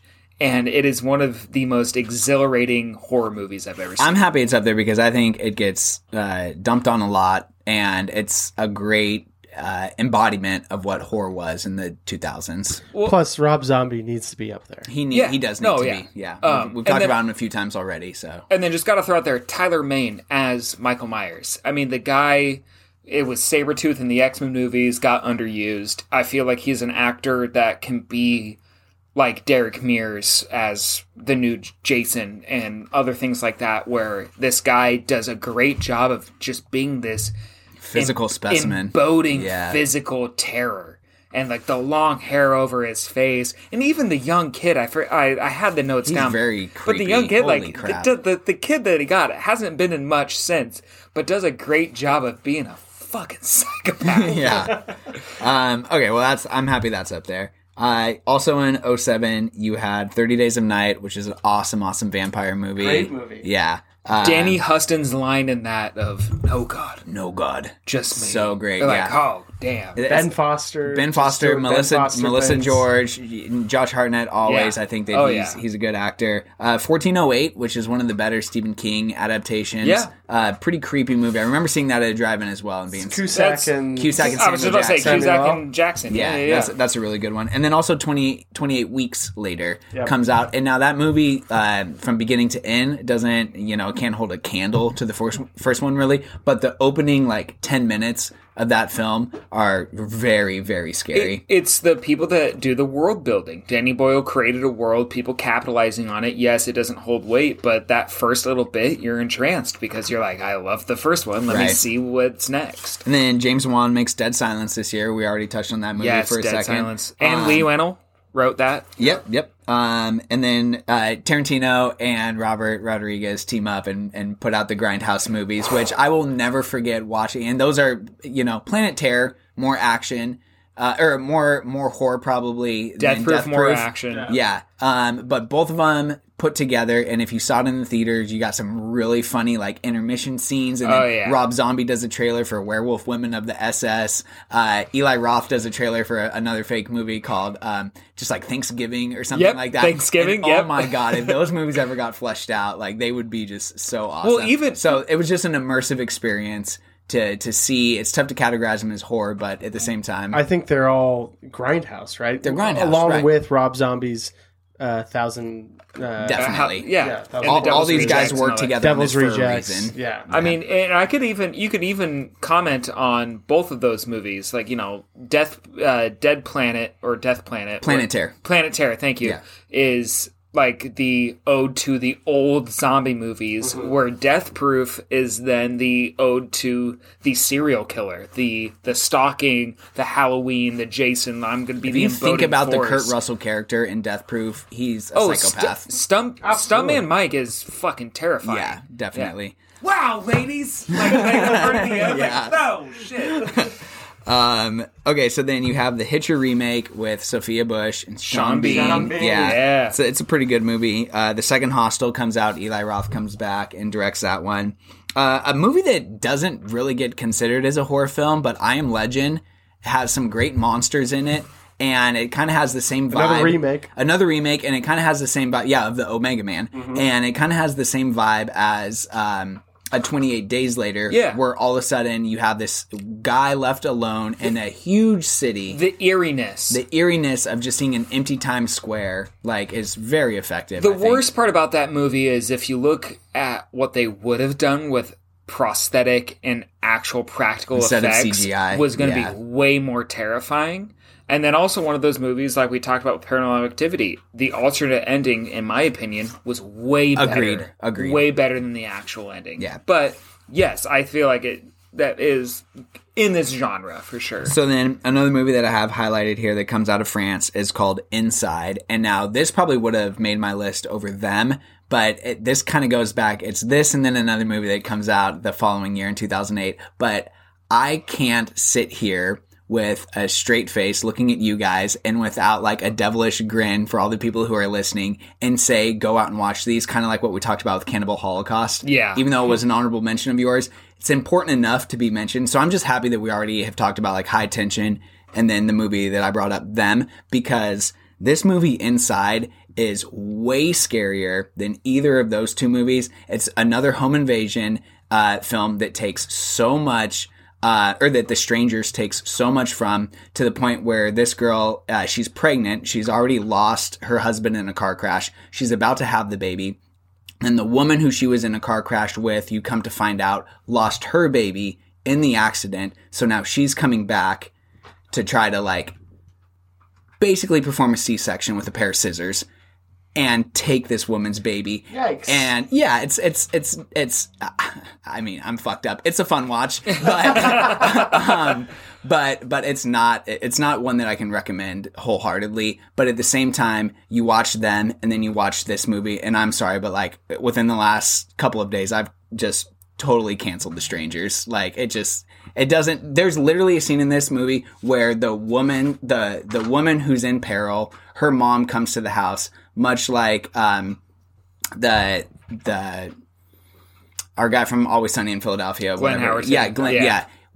And she's walking slowly around a corner, and the main woman thinks that she's the antagonist, and she accidentally kills her, much like the guys do in The Shining with him and the shotgun. And I'm just watching this, and then the Strangers. The Strangers, yeah. And I'm just like, oh, man, I hate how, and it's tough because obviously we're coming up on 40 years of being into this genre on this podcast. So it's hard to find originality in any of these movies, but oh my God, this movie Inside is it's phenomenal, and it's extremely scary. You have a lot of the same deals where there's no music jumps, there's no music cues, and it's just a woman standing like in a dark hallway behind, and she just walks out, and you're just, as an audience member, it's on you to see it. And then and if you do, it's terrifying. So then The Mist also comes out, the Frank Darabont adaptation of Stephen King's book. Thomas Jane. It's a great movie. Another movie that we've talked about. We've talked about a few of these movies before that just have a very bleak, depressing ending, and you don't see those enough. So you like that, especially in this genre. And then The Orphanage, which is a movie produced by Guillermo, and that's a very effective ghost story. Paranormal Activity, obviously, that we've already touched on. The Reaping, which is a movie I really like with Hilary Swank and Idris Elba, takes place in the Bayou, which is basically about the plague happening again. Really cool movie. I forgot about that movie. That's a really cool movie. Yeah. And then Wreck, which is the Spanish Quarantine is the American remake of Wreck. It comes out from Spain, like I said. And then you get another Resident Evil movie this year. And then Trick or Treat, which another just really fun party movie, an anthology film like we've never really seen before. There's 4 or 5? There's like 4 main stories, and then you kind of get the people who started, the Leslie Bibb character. You get a bunch of like wraparounds. The coolest thing about this, it's an anthology movie like we've never seen before, because these aren't like separate stories where all of a sudden you go back to the Crypt Keeper, or you go back to like in Body Bags, the John Carpenter movie where the guy in the morgue and he sets up the next story. These stories all blend together. You get characters from different parts of the story showing up in the backgrounds of other stories. So it's just a really fun watch. Another really good, like, scary movie party flick. Okay, so now we're on to 2008. Big year for the three of us. I just have 2 honorable mentions. I have a top 3. I have a top 3 as well. So let's hear Max's honorable mentions to begin with. The first one is Let the Right One In. And the second one is The Strangers. And my top 3 is The Strangers. My top 3 is Let the Right One In. Hey, guess what? We're all friends. There we go. Somehow, some way. Okay, so I'll let you guys talk about The Strangers.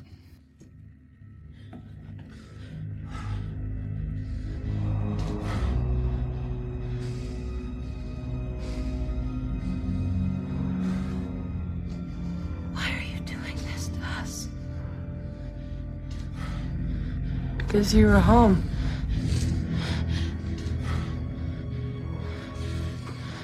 For me, I mean, as much as you have said that you... And I'm sorry, I just watched too many movies. Yeah. I watched too many movies. You brought a lot of great evidence to court today. Yeah. Like I said with Saw, that Saw was my favorite horror movie. Strangers scared me more than any other movie. Like I said, I think in the beginning of the 70s episode, the paranormal doesn't quite get me. Real stuff gets me. The fact that crazy people can show up to your house and terrorize you and put you to your wits' end and just fuck with you scares me more than a ghost or a possession or any other demon. Especially when there's really no motive. When there's no motive, and that's the other thing. Like, is Tamara home?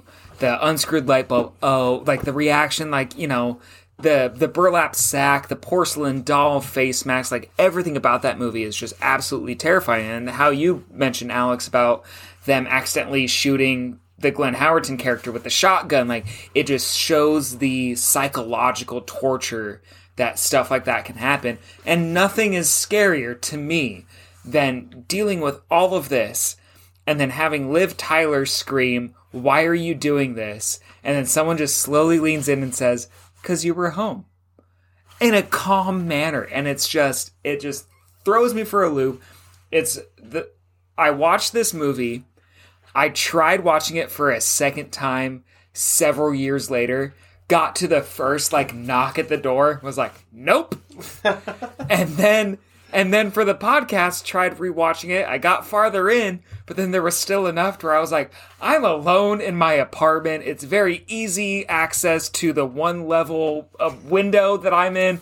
I'm going to switch to something else. Like, this movie just scares me to my core. There's something about, to me, humans are the scariest thing on the planet. And so this movie, to me, is just the scariest movie I've ever seen. Yeah, it takes the home invasion genre and ratchets it up, right? Yeah. I mean, these people they have a plan, even though it's totally random of why they're there. Random. But they have a plan, and you can tell that they get pleasure out of it.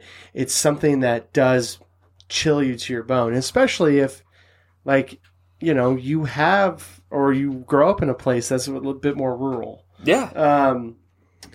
So yeah, and the burlap sacks over the faces are, I would say, an iconic villain now. Absolutely.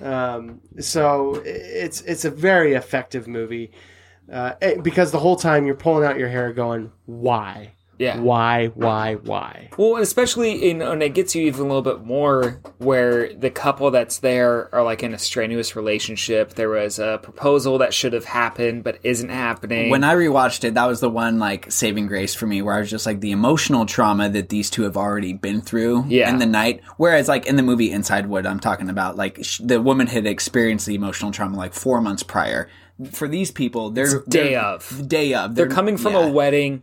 Something happened, and when they get home, he was planning to propose, but obviously he can't now. And it just adds more to it, especially from him. The thing that always gets me is when she runs out of cigarettes and he goes, "Okay, I'll go to the store." That gesture alone, and the feelings that they're already feeling, where I'm like, nah, dude, you're pissed at her. Stay. Sit at that table and just eat ice cream out of the jar. Yeah, she doesn't need cigarettes, but then the fact that he leaves, and then that's what gets those people coming in, and then it's just the whole psychological part of it. I mean, I was just at a bachelor party, a quarantine bachelor party. It was me and 4 other guys. We went to this cabin, we did nothing else, and even in that cabin, the first thing I thought I was sure as fuck hope no one knocks at the door while we're all here drunk as fuck. God damn, I didn't even see the movie, and it still rattled in my brain 8 years later. To me, this is the scariest movie I've ever seen.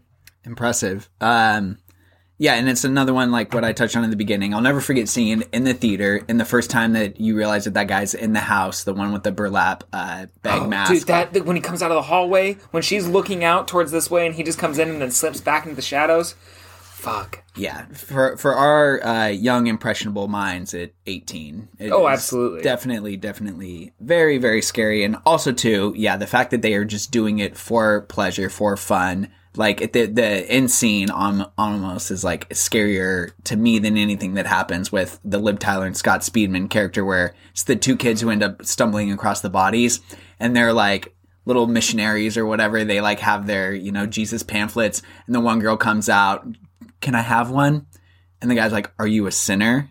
she's like, sometimes, and you're just like, Jesus Christ, these people are not going to stop. And this wasn't their first time doing this either. You know, you play that whole thing back in your head. Brian Bertino, who's the writer-director, said that this is loosely based on something that happened in California. Yes, to where also the real story of that is there was a daughter that was at a friend's house. And so these people came, found the cops come and find the parents tied to chairs, killed. And there's a baby in the other room untouched. So it's like they had a play, like it was just basically an impulse, just like literally because you were home. Like that line just fucking gets me every time. It's crazy. Okay, so then let's talk about the best vampire movie ever made. Skulle du vilja öppna persiennen? Ja, visst kan jag göra det.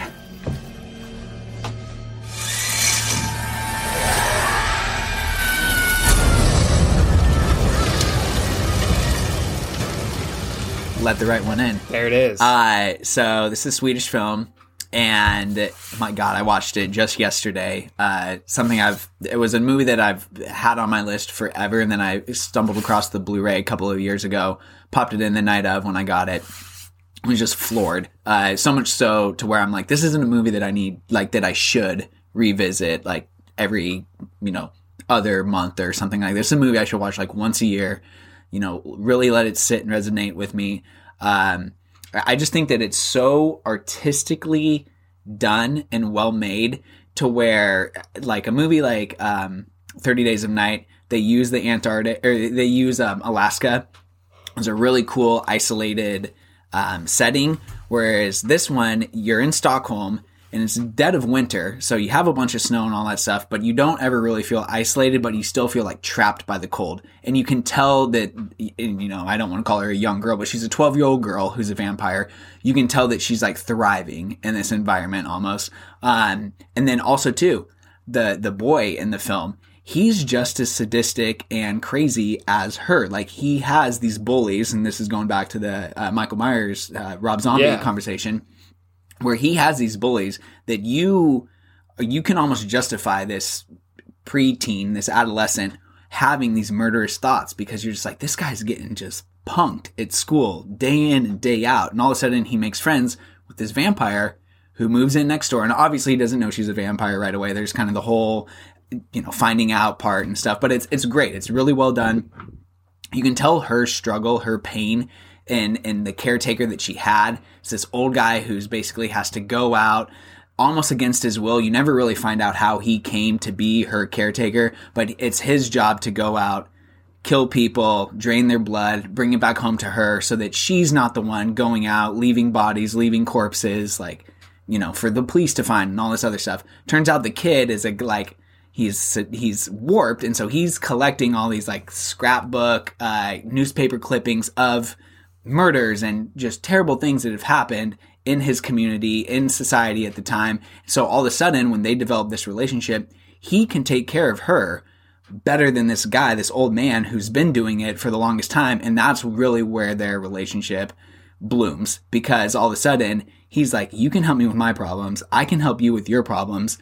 The only real vampire effects that are used in this film, which I think are great because they're very traditional. It's almost like going back to our Fright Night conversation, where she can change her voice to sound like anyone, and those scenes are really, really scary. Her face, all of a sudden, when she's really upset, goes from this 12-year-old girl to probably the, however many hundreds of year old vampire that she is, with the wrinkles in the face and the crow's feet and the eyes, and you're just like, holy shit. You can only imagine the things that she's lived through. The classic vampire rules too, it's in the title, Let the Right One In. You have to invite a vampire into your home for them to be effective. And there's a great scene where she's proving her love to him, where he goes, what happens if I don't let you in? This is after he knows she's a vampire and she's killed some people. And she just doesn't say anything, but she walks into his home, and about 15 seconds later, she starts shaking. She starts bleeding out the eyes, the ears. She's showing you this is what happens. And so it's just really, really cool. The two main child actors, like I say, kill it. The Swedish backdrop is awesome. And then also too, just bullies getting their comeuppance. The last 10 minutes of this film when they're in the swimming pool, it is some of the best, I would just say, like, it's one of the best payoffs in horror. And yeah, this movie is highly regarded. It's like, got a 9 or a 10 on almost any rating site you can find. The subtitles, I can see why this one might become a chore for some people to watch, because this isn't like a lot of action. There's a lot of dialogue that's happening, but it's also a film that sucks you in within the first like 15 minutes. So really cool. Like the one big effect is when she acts like the main girl vampire. She attacks a woman, doesn't finish the job, and then you get like 15 minutes, 20 minutes of this woman's life as someone who's slowly turning into a vampire. And she checks herself into a hospital and she does all this stuff, and she finally realizes what happens to her. She asks one of her orderlies to draw the shades, and she just goes up in flames. And it is so cool. It is so well done. I rewatched it again, like I said, just a couple of days ago, and I need to watch it, every year around this time. It's the best vampire movie I think I've ever seen. Technically speaking, it is absolutely gorgeous. The cinematography, the way it's shot, a shot that comes to mind is when she gets that guy to come under the bridge, and the shadow and the snow, and it's just all so well put together. It's an elegant vampire movie that's set in modern day, and it's like a love story. Yeah. Absolutely. Yeah, again, genres weaving into each other. Yeah, this isn't, something like, even though we love things like Fright Night, and this is almost more of a callback to like Near Dark, where Near Dark's a very romanticized vampire tale. Bram Stoker's. Yeah. And that's the really fun thing about this, is that it stays true to what the traditional perils of being a vampire are. It's, eternal life without love. And what's worse to think of than that? And then these two characters find it, and you just can't help but feel happy for them at the end, even though honestly they're two pieces of shit. This 12-year-old kid and this girl trapped in a 12-year-old's body as a vampire. 2000s, or what are we in? Yeah, 2008. Yeah. So those are great Hall of Fame inductees for this year. This year's freaking stacked though. So you have Cloverfield come out this year, which almost made my honorable mentions. It's easily in my top 40 or 50 movies. I love Cloverfield. Cloverfield is a movie that I saw at this Galaxy 6 theater that we're talking about on opening weekend. And let me just tell you, I was a minority in the crowd, and there's nothing more fun than being a part of an audience that is interactive and not afraid to be interactive. And you kind of only get that when you go to certain movie theaters. And holy shit, like Cloverfield in the theater, so fun. This was an unforgettable experience. This was one of those movies to where the Lakewood 15, I dragged like my 8 closest friends, and they were like, we don't want to see this movie. I was like, trust me, we're going to go see this movie.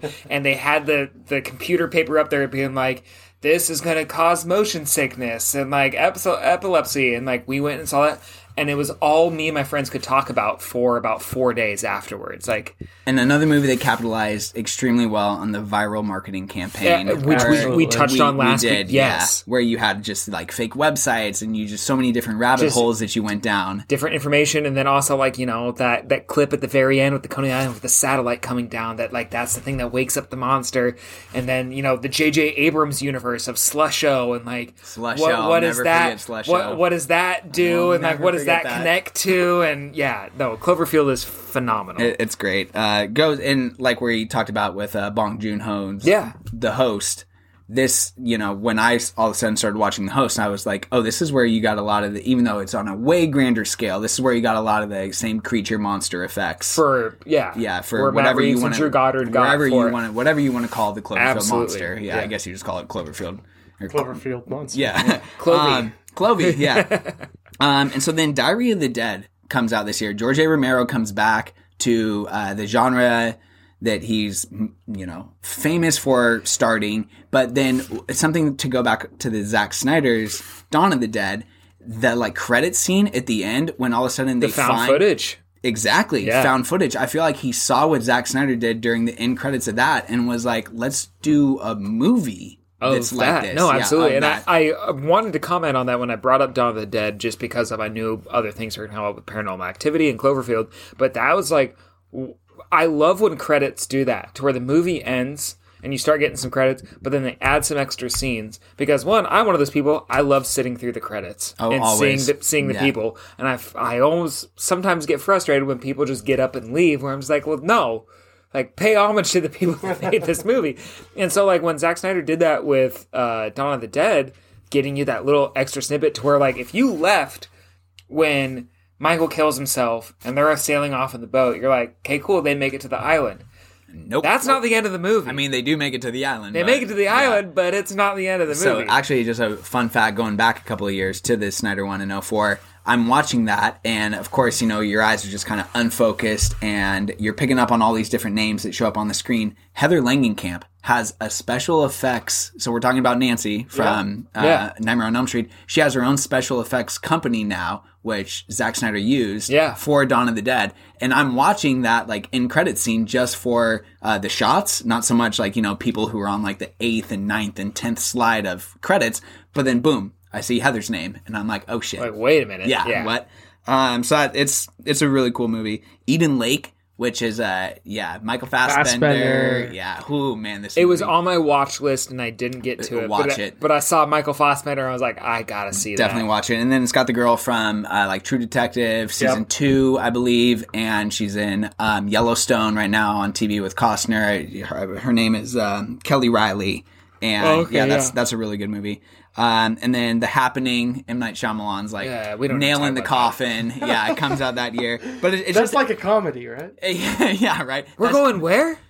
You cheated on me? It's just funny to see. What are people doing? How much we heralded him at the end of the 90s episode with Sixth Sense, and then he's still making things like Signs at the beginning of this decade, and then by the end of it, you've had an auteur just like fall from grace. And you're just like, what are you doing, bud? Just a swing and a miss. Big swing and a miss. And then Lake Mungo, which is a found footage movie. Really cool kind of ghost story. That's on Amazon right now. It is, yes. And then another movie from France that it would have made my honorable mentions, if not my Hall of Fame, but I just can't with a straight face recommend it. It's Martyrs. And Max, I know you and I have watched this in pieces together. Yeah. It's scary. It's scary, and it's like the end-all, be-all to torture porn. Yes. It is like the exclamation point. It's not even a period. It's French extreme horror mixed with torture porn. Yeah, and I know it was remade in America, I think in like 2015 or something like that. Don't ever watch that version. It's garbage. The French film, if this is a movie that like if you go on a Reddit deep dive or anything that you're just like, what's like, I've seen everything. I'm desensitized. I can take it. The first movie that always gets mentioned is like, well, okay, go watch Martyrs and then tell me what you think. Midnight Meat Train, a really, really fun Clive Barker story that gets fleshed out into a feature-length film with Bradley Cooper, comes out this year, and that was a lot of people's... I've never seen that. That was a lot of people's first look at Bradley Cooper. Yeah. So that's a good movie to go back and watch. And then The Ruins, another movie that is great movie, really fun. Yeah, a great movie and an inventive movie too, where it's kind of like Turistas, where you're in South America, so it's really beautiful scenery. If you don't find yourself liking what's happening in the movie, you can at least appreciate what's on screen. It's got a good cast: Jenna Malone, a few other like household faces. And then, you guys already touched on The Strangers. Good for you. And now we're on to 2009. Which I have Hall of Fame and an honorable mention. I'm all tapped out. I have an honorable mention. Okay, what's your honorable mention? My honorable mention is Sam Raimi's Drag Me to Hell. I figured this one would get up there. Yeah. Yeah. A weird, almost borderline satirical horror movie. There's a lot of comedy aspects that are also like hard to watch, like just dead bodies, but how they land on people. You know, like it's just what happens with the old lady and the curses. It blends the paranormal. It blends the just intensity. The thing that gets me the most out of this movie is a really, really good storyline, but the end shot. The end shot of the main character thinking everything is resolved, everything is fine, but then Justin Long's character has the button still in his pocket because the envelopes got switched. But to me, the thing that like solidified this as an excellent horror film is that final shot. Spoiler alert, when they're at the train track and she realizes that it's not done and that it's about to end for her, and the train tracks open up and she falls down and he's trying to stop the train and try to save her, but then it opens up and these skeletons start dragging him down. Justin Long, who is widely renowned for his comedy and for his very lighthearted pan acting, his reaction to seeing someone being literally dragged to hell sealed the deal for me. He's got like a great screaming face. Yeah, he's a scream king. I feel like he's very underrated. Yeah, no, his reaction, just his shot of looking down and reaching down, and then the realization of what he just saw, still sits with me. There are other parts of this movie that are terrifying, that are funny, that are like, it gets you through. It's not an overall horror movie, but that end scene, just Sam Raimi coming off of Evil Dead, Army of Darkness, Evil Dead 2. I mean, even after this, he's coming off of Spider-Man. This was like his return. I was going to say, there's the surgery scene in Spider-Man 2, which is him just being like, hey, let me throw my horror fandom. Don't forget who I am. Yeah, and like, it's a phenomenal scene, but he, like, not only does this movie kind of irk you and make you laugh, but just kind of keep you on edge, that last scene terrified me of just watching Justin Long's reaction and just kind of putting yourself in his shoes. So that's why it's an honorable mention. Almost maybe a loose fit because it's borderline satirical, but just when it comes to horror movies, I feel like it fits. The witch in that movie, if we could call her a witch, she's a witch. Yeah, the gypsy witch. The gypsy witch. Yeah. She's terrifying. Yeah, like that scene where like they have to dig up her grave and then the body falls, and then it's like her gummed mouth falling on the chin of the main character. Like, it's funny, but also the grossest thing you've ever seen in your life. So it holds a delicate balance between horror, eerie, and funny, while also being just fucking thought-provoking at the very end. Alison Lohman, where you at? Like, I thought she was going to be a superstar. She was phenomenal in that movie. So good in that movie. Yeah. Okay, no, I wouldn't be surprised if that ends up making its way up onto the board here in a second. Okay, so I'll touch on my honorable mention first, and this is one where, like, I didn't want to talk about Martyrs, I didn't want to talk about Inside, because they're French, and I wish I could just put the whole entire, like, 2000 to 2010s French New Wave of Horror up there as its own Hall of Fame inductee, but not yet.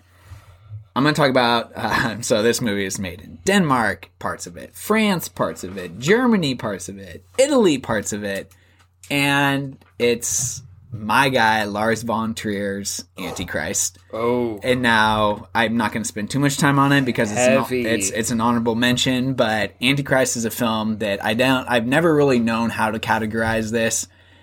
You know, it comes out in this decade of quote-unquote torture porn, and there certainly are some very pornographic scenes in it. There are some extremely torturous scenes in it, and there's some that blend both of those together. There's an extremely disturbing genital mutilation scene involving Willem Dafoe.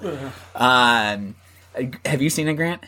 No, I have not. Okay. I purposely stayed away from it. Alex made me watch this. And let me just say, like, Alex shows me a lot of great movies. This one I never want to watch again. A lot like Cannibal Holocaust. I remember watching the trailer. You only need to watch it once. I remember watching the trailer for this because I was like, oh, Lars von Trier, Willem Dafoe, Antichrist sounds like a great horror movie. I watched the trailer and I was like, no. So it's another movie that takes place here in the Pacific Northwest, which, you know, like Willem Dafoe's character gets a bill from Harborview Medical Center at the very beginning. It's the autopsy of his son who has tragically fallen out of their apartment window at the beginning of the film because of some negligence during some coitus between the two main characters. And that is what sends these two. It's just literally when you look them up on IMDb, it's just like man and woman. That's Willem Dafoe's character is man, and then Charlotte Gainsborough, her character is just woman. And it just so what happens is that her character goes into grief. He's a therapist who says, let's go out to our family cabin. You need to isolate yourself, all this stuff, blah, blah, blah, blah, blah. He comes to find out that his wife, she's not like a witch in the sense of something like Suspiria or anything like that, but that she's been practicing some extremely weird things. he comes to find out that, you know, that her relationship with their son wasn't what he thought it was, and that she basically blames him for the death, even though it's, you know, they're equally at fault for it. And yeah, like the talking fox says in the film, chaos reigns. Ugh. That's all I'll leave it at. And then my Hall of Fame inductee from this year is another guy. Where you been at, Ty West? The House of the Devil. You have to forgive me, Samantha, because I've not been completely honest. We're from the desert, you know. You see, we actually don't have a child. They lied to you. I know. They're liars. Okay, I know you're right. But it's $400. This equals first month's rent and then some, and all I have to do is sit inside and watch TV. This is huge. This one night changes everything for me. So The House of the Devil comes out in 2009, starring Jocelyn Donahue, Tom Noonan, Mary Wonovov, AJ Bowen, who's like, he's a household face. Look him up, you'll know who he is. And then a super young Greta Gerwig, just fucking killing it in this movie. She's so great. And then Dee Wallace, so he calls back to a scream queen of the 70s and 80s. And she just has like a great classic, you know, role within the first 5 minutes. The character's name is the landlady. Like, I just love when horror movies do that. They just give, like, their character's title is the role they play. So that's really cool. It's set in 1983. And it feels like it's shot in 1983 because Ty West uses 16mm cameras to do this film.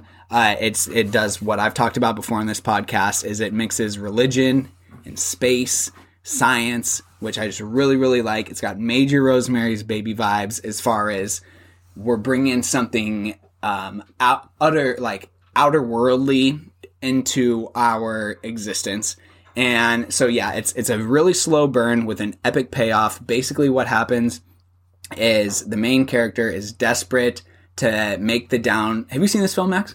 I have not. Okay, so the main character is available on Prime right now for anyone listening. The main character needs to make her deposit on a new apartment in college because the roommate who she's living with just always has her boyfriend over. She's a fucking pig. Like, the room's just always shit. And and this girl's like very traditional. She doesn't want to deal with any of that or whatever. And so, yeah, at the beginning, she finds this apartment that's perfect for her. The down payment's like $300. And she makes a comment to the Greta Gerwig character, who's like her best friend, that I have $84 in my like bank account. How am I gonna, you know, afford this? Like, I have to write a check come Monday or whatever. So she's walking around campus and she sees a babysitting ad. So she takes it. She calls the guy. There's red flags from the beginning, but not enough to make her turn away, even though the Greta Gerwig character is just like, this sounds sketch. But, you know, this guy's he ends up offering her like $400 for this babysitting gig that night. Come to find out that it's more of a caretaking gig, and he even like admits that. The whole exposition in the first act is believable to where you were like, if you were in that position, you would go along with this because of what you need, and he's providing it, which is a bunch of money. And obviously not to like, he doesn't say, you know, we need your body to try to bring an antichrist into the world or whatever, which is basically where this movie goes. But yeah, a part of what makes this movie so special to me is, and you know, I kind of thought that Trick or Treat was going to make one of your guys' lists so that we could talk about this, but I didn't have as much research behind it, so I'm kind of glad we didn't, because this one I really dug into like what happened upon this film's release, because this is another movie where you look it up, it's high 80s, if not like a 90% or a, you know, 4 out of 5 stars on whatever, you know, whatever critics you listen to or whatever. And so it has a premiere at the Tribeca Film Festival in April of 2009, and it gets great reviews. Like, it does extremely well there. And then it just kind of goes into this like hiatus where no one hears about it. Like, you heard about it, how good it had done, but then it wasn't showing up at other festivals. Like, no one really knew why or anything like that. And then it's one of the first movies that was like, we're going to do a VOD only release. So that happens on October 1st of that same year. So then it's on VOD up until October 30th, to where it had finally picked up enough steam to where it gets a limited theatrical release, but only in, you know, like Chicago, New York, LA, you know, big market cities. And then it goes to DVD and Blu-ray in February of 2010. So I actually didn't watch it in this decade. Technically watched it for the first time, in the decade of the teens or whatever we're going to call them, the tens. But yeah, I will never forget. And it was like a Blockbuster exclusive. Like it was only released at Blockbusters. So I was living in Hawaii at the time, had to track it down. And so after like basically a year of hearing about how cool this movie was and how it was just a homage to the 70s and 80s, it was shot like that. I watch it and I'm like, this movie frickin' delivers. And this is before I knew I loved movies like Rosemary's Baby as much as I did and things like that. Prince of Darkness, movies like that. So yeah, I can't recommend this movie enough. Like I said, it's very accessible right now. It's on Amazon Prime. I've probably ruined too much already, but it's like it's an easy 80 minutes. It's a very good watch. Probably by yourself, but yeah, go watch it. It's really good. I recommend it to both of you. Have you seen it? I've not. House of the Devil? No, okay. No, I've not. I've heard a lot about it. And then Ty West also he's like one of the main staples of the VHS franchise that comes out the next decade. A guy and then he makes another movie in a couple of years called The Innkeepers, which is really good too.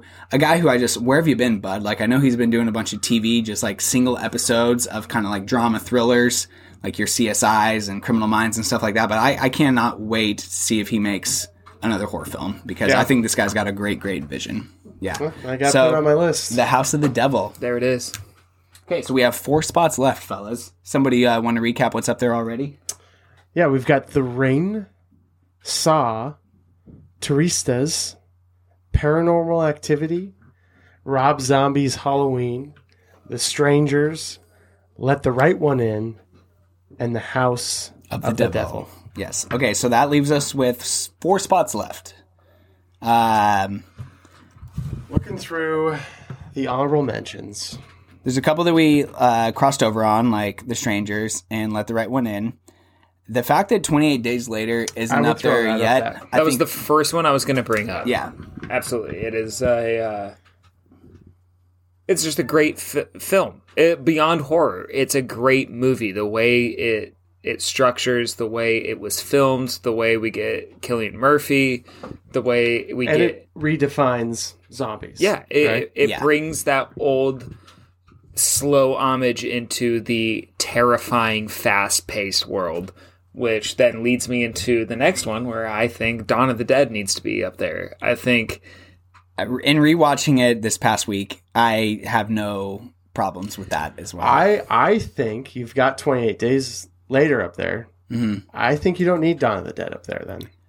The reason I'd throw it out up there is just because of what Dawn of the Dead does for the horror genre. I mean, like, it is that love letter to George A. Romero. You get Tom Savini, you get Ken Fiore. There is that one other guy, and I'm blanking his name, but he plays the Colonel in that small bit. And it's just that homage to what got the horror genre to where it is. And then also, it sparked things like the Dead Rising video game series of being set in a mall, of killing zombies.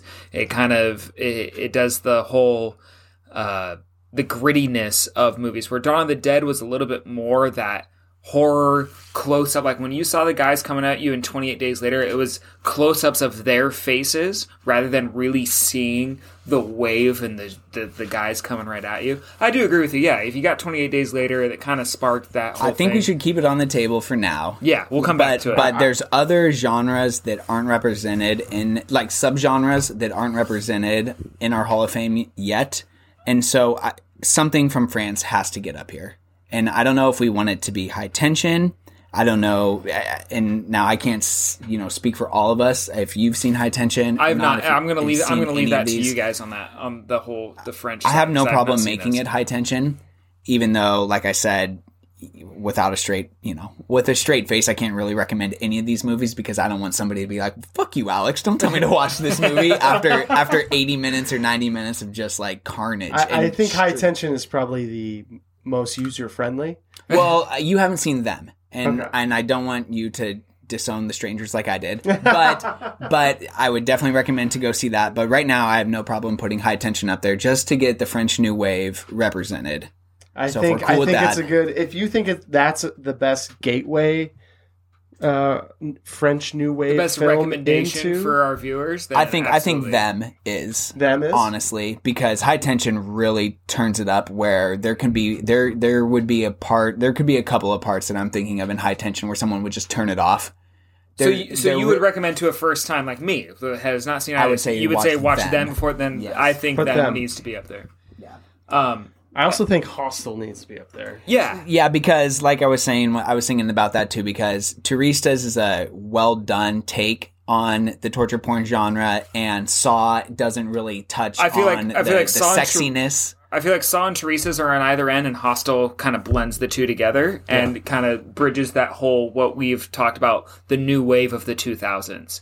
Saw kind of redefined the horror genre, Hostel fed off of it, and then Teresa's was like, let me take the storytelling of Saw and the gruesomeness of Hostel and kind of bring that together. So I totally agree with that. Okay, I would love to revisit and throw out there, just because as I'm looking at these movies, I would love to throw What Lies Beneath back out there, because what Lies Beneath is, what none of these movies are, is a ghost story. It is a true, or except Paranormal Activity, yes, you get ghosts, you get possession, there's demons. The Ring, okay, yeah. Never mind. I guess those two are there. I'm thinking more of more substantial. Like, those are things that are visceral. They are there in real life in both those movies. They're possession, that kind of thing. Where What Lies Beneath is just basically the memory. It is someone finding the things. It is Michelle Pfeiffer seeing these things and kind of putting the puzzle pieces together. And the scariest thing about it is Harrison Ford's character is not who he says he is. This is true. And he's also a very, renowned doctor. So once he finds out that she's catching on, he flips and starts trying to drug her, starting to frame a suicide. And it is just cool that it's Michelle Pfeiffer, Robert Harrison Zemeckis, Ford. Zemeckis behind the camera. I mean, looking at the list, we don't have a Oscar, a blockbuster type scary movie. What Lies Beneath. I mean, and also is kind of that. Alan Silvestri did the music, which adds a little bit to it. I will say, back when I watched it, like I said in the beginning of the 70s, the ghosts, the paranormal doesn't scare me. This movie terrified me. There's a scene where she's driving the truck with Harrison Ford hidden in the bed of the truck, and she sees a woman in the road and she drives through them, but it's a ghost. And it's that image sticks with me. Spoiler alert, but the scene at the end of them driving into the lake and him trying to drown Michelle Pfeiffer, but then their truck unearthed the car that this other woman died in, and her corpse comes up and is somehow possessed because of the seance they did before, grabs Harrison Ford, and what that does to him and what that does to the whole thing. I mean, this movie is just, I feel, even though it was done in 2000, it is kind of like the new age ghost story before we get something like The Crimson, Ring, or even like Crimson Peak in the next decade. Yeah, that's a movie exactly. that I to where, that would be a good double feature. Like Paranormal Activity and The Ring, I feel like are, yes, possession movies. Yes, they're ghost stories. There are things that come in, but this is like your campfire ghost story. This is this guy killed this woman. Her body's in the lake, and someone starts figuring it out, and he tries to start covering it up. Also, like how we touched on, it's Robert Zemeckis. When has he done something like this? So here's what I think it comes down to for this final spot. Aside from picking the movie specifically, I think we need to think about what we want represented. Yeah. So do we want a What Lies Beneath type, star-studded crowd pleaser blockbuster? Yeah. Or then, Max, one of your honorable mentions, Exorcism of Emily Rose. There's a ton of movies that came out this decade, like The Haunting in Connecticut, The Haunting of Marley Harley. There's Amityville Horror. There's the remake. There's a bunch of movies that really hinged on that aspect of the genre. We could put another zombie one up there, like Dawn of the Dead. And then also, I mean, right now we only have Let the Right One In and Them as foreign language offerings, if you will. And then we could also put The Host. I was going to say up there. The Host was going to be my backup behind What Lies Beneath, and The Host kind of touches on something we don't have up there as far as a monster. Yeah. A monster movie. And that's also one that we've all, like, I know we've all seen it, and it's fresh enough in our minds to where we might not have, we might not hurt each other's feelings. And we're fucking cinephiles. Yeah. We're also going off of the hype. We want people to broaden their horizons and watch a movie that they haven't seen. And I believe this is available on Hulu right now. So Absolutely. If you're listening to this, and then going off of the hype, even if we don't put it up there, go watch it. The director winning, like, sweeping the Oscars for Parasite. If you liked that movie, go watch his earlier flicks. You know what? I think we do put it up there because I want people to go watch it right now. So much of this movie, the characters are wearing like N95 masks, and it's a pandemic movie basically because they don't know if this monster can create, an epidemic of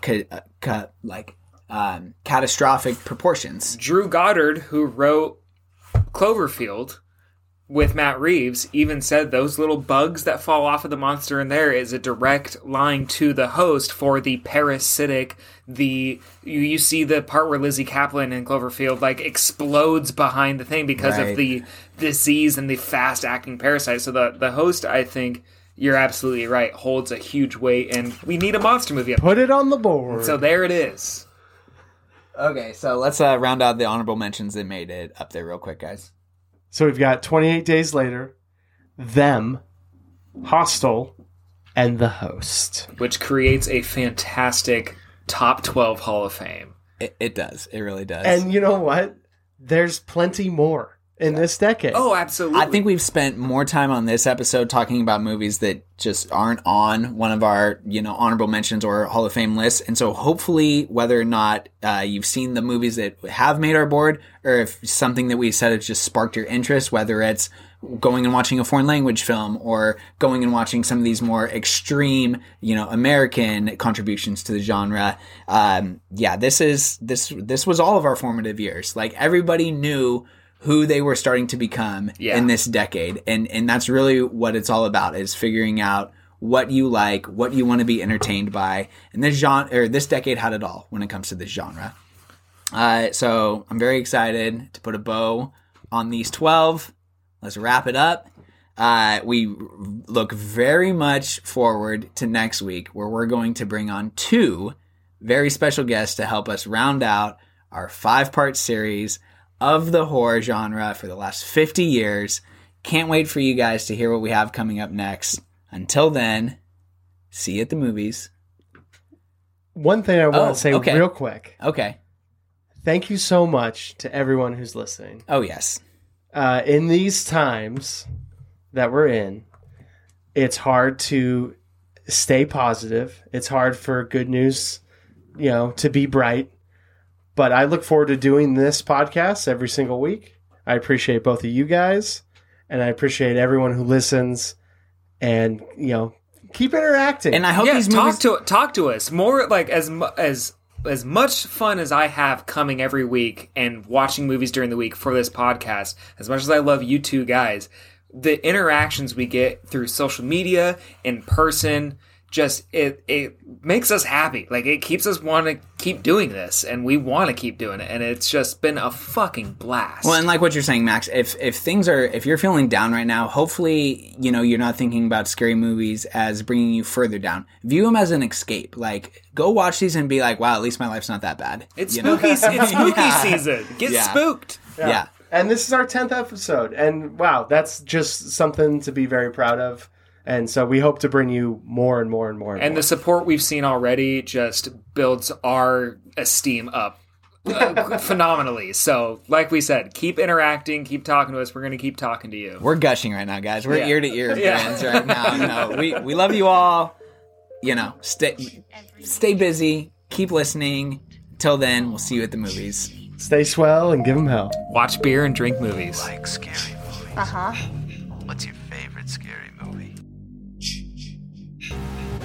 Look at me, Damien. It's all for you. What have you done to it? What have you done to its eyes? Alive. Oh, it's alive.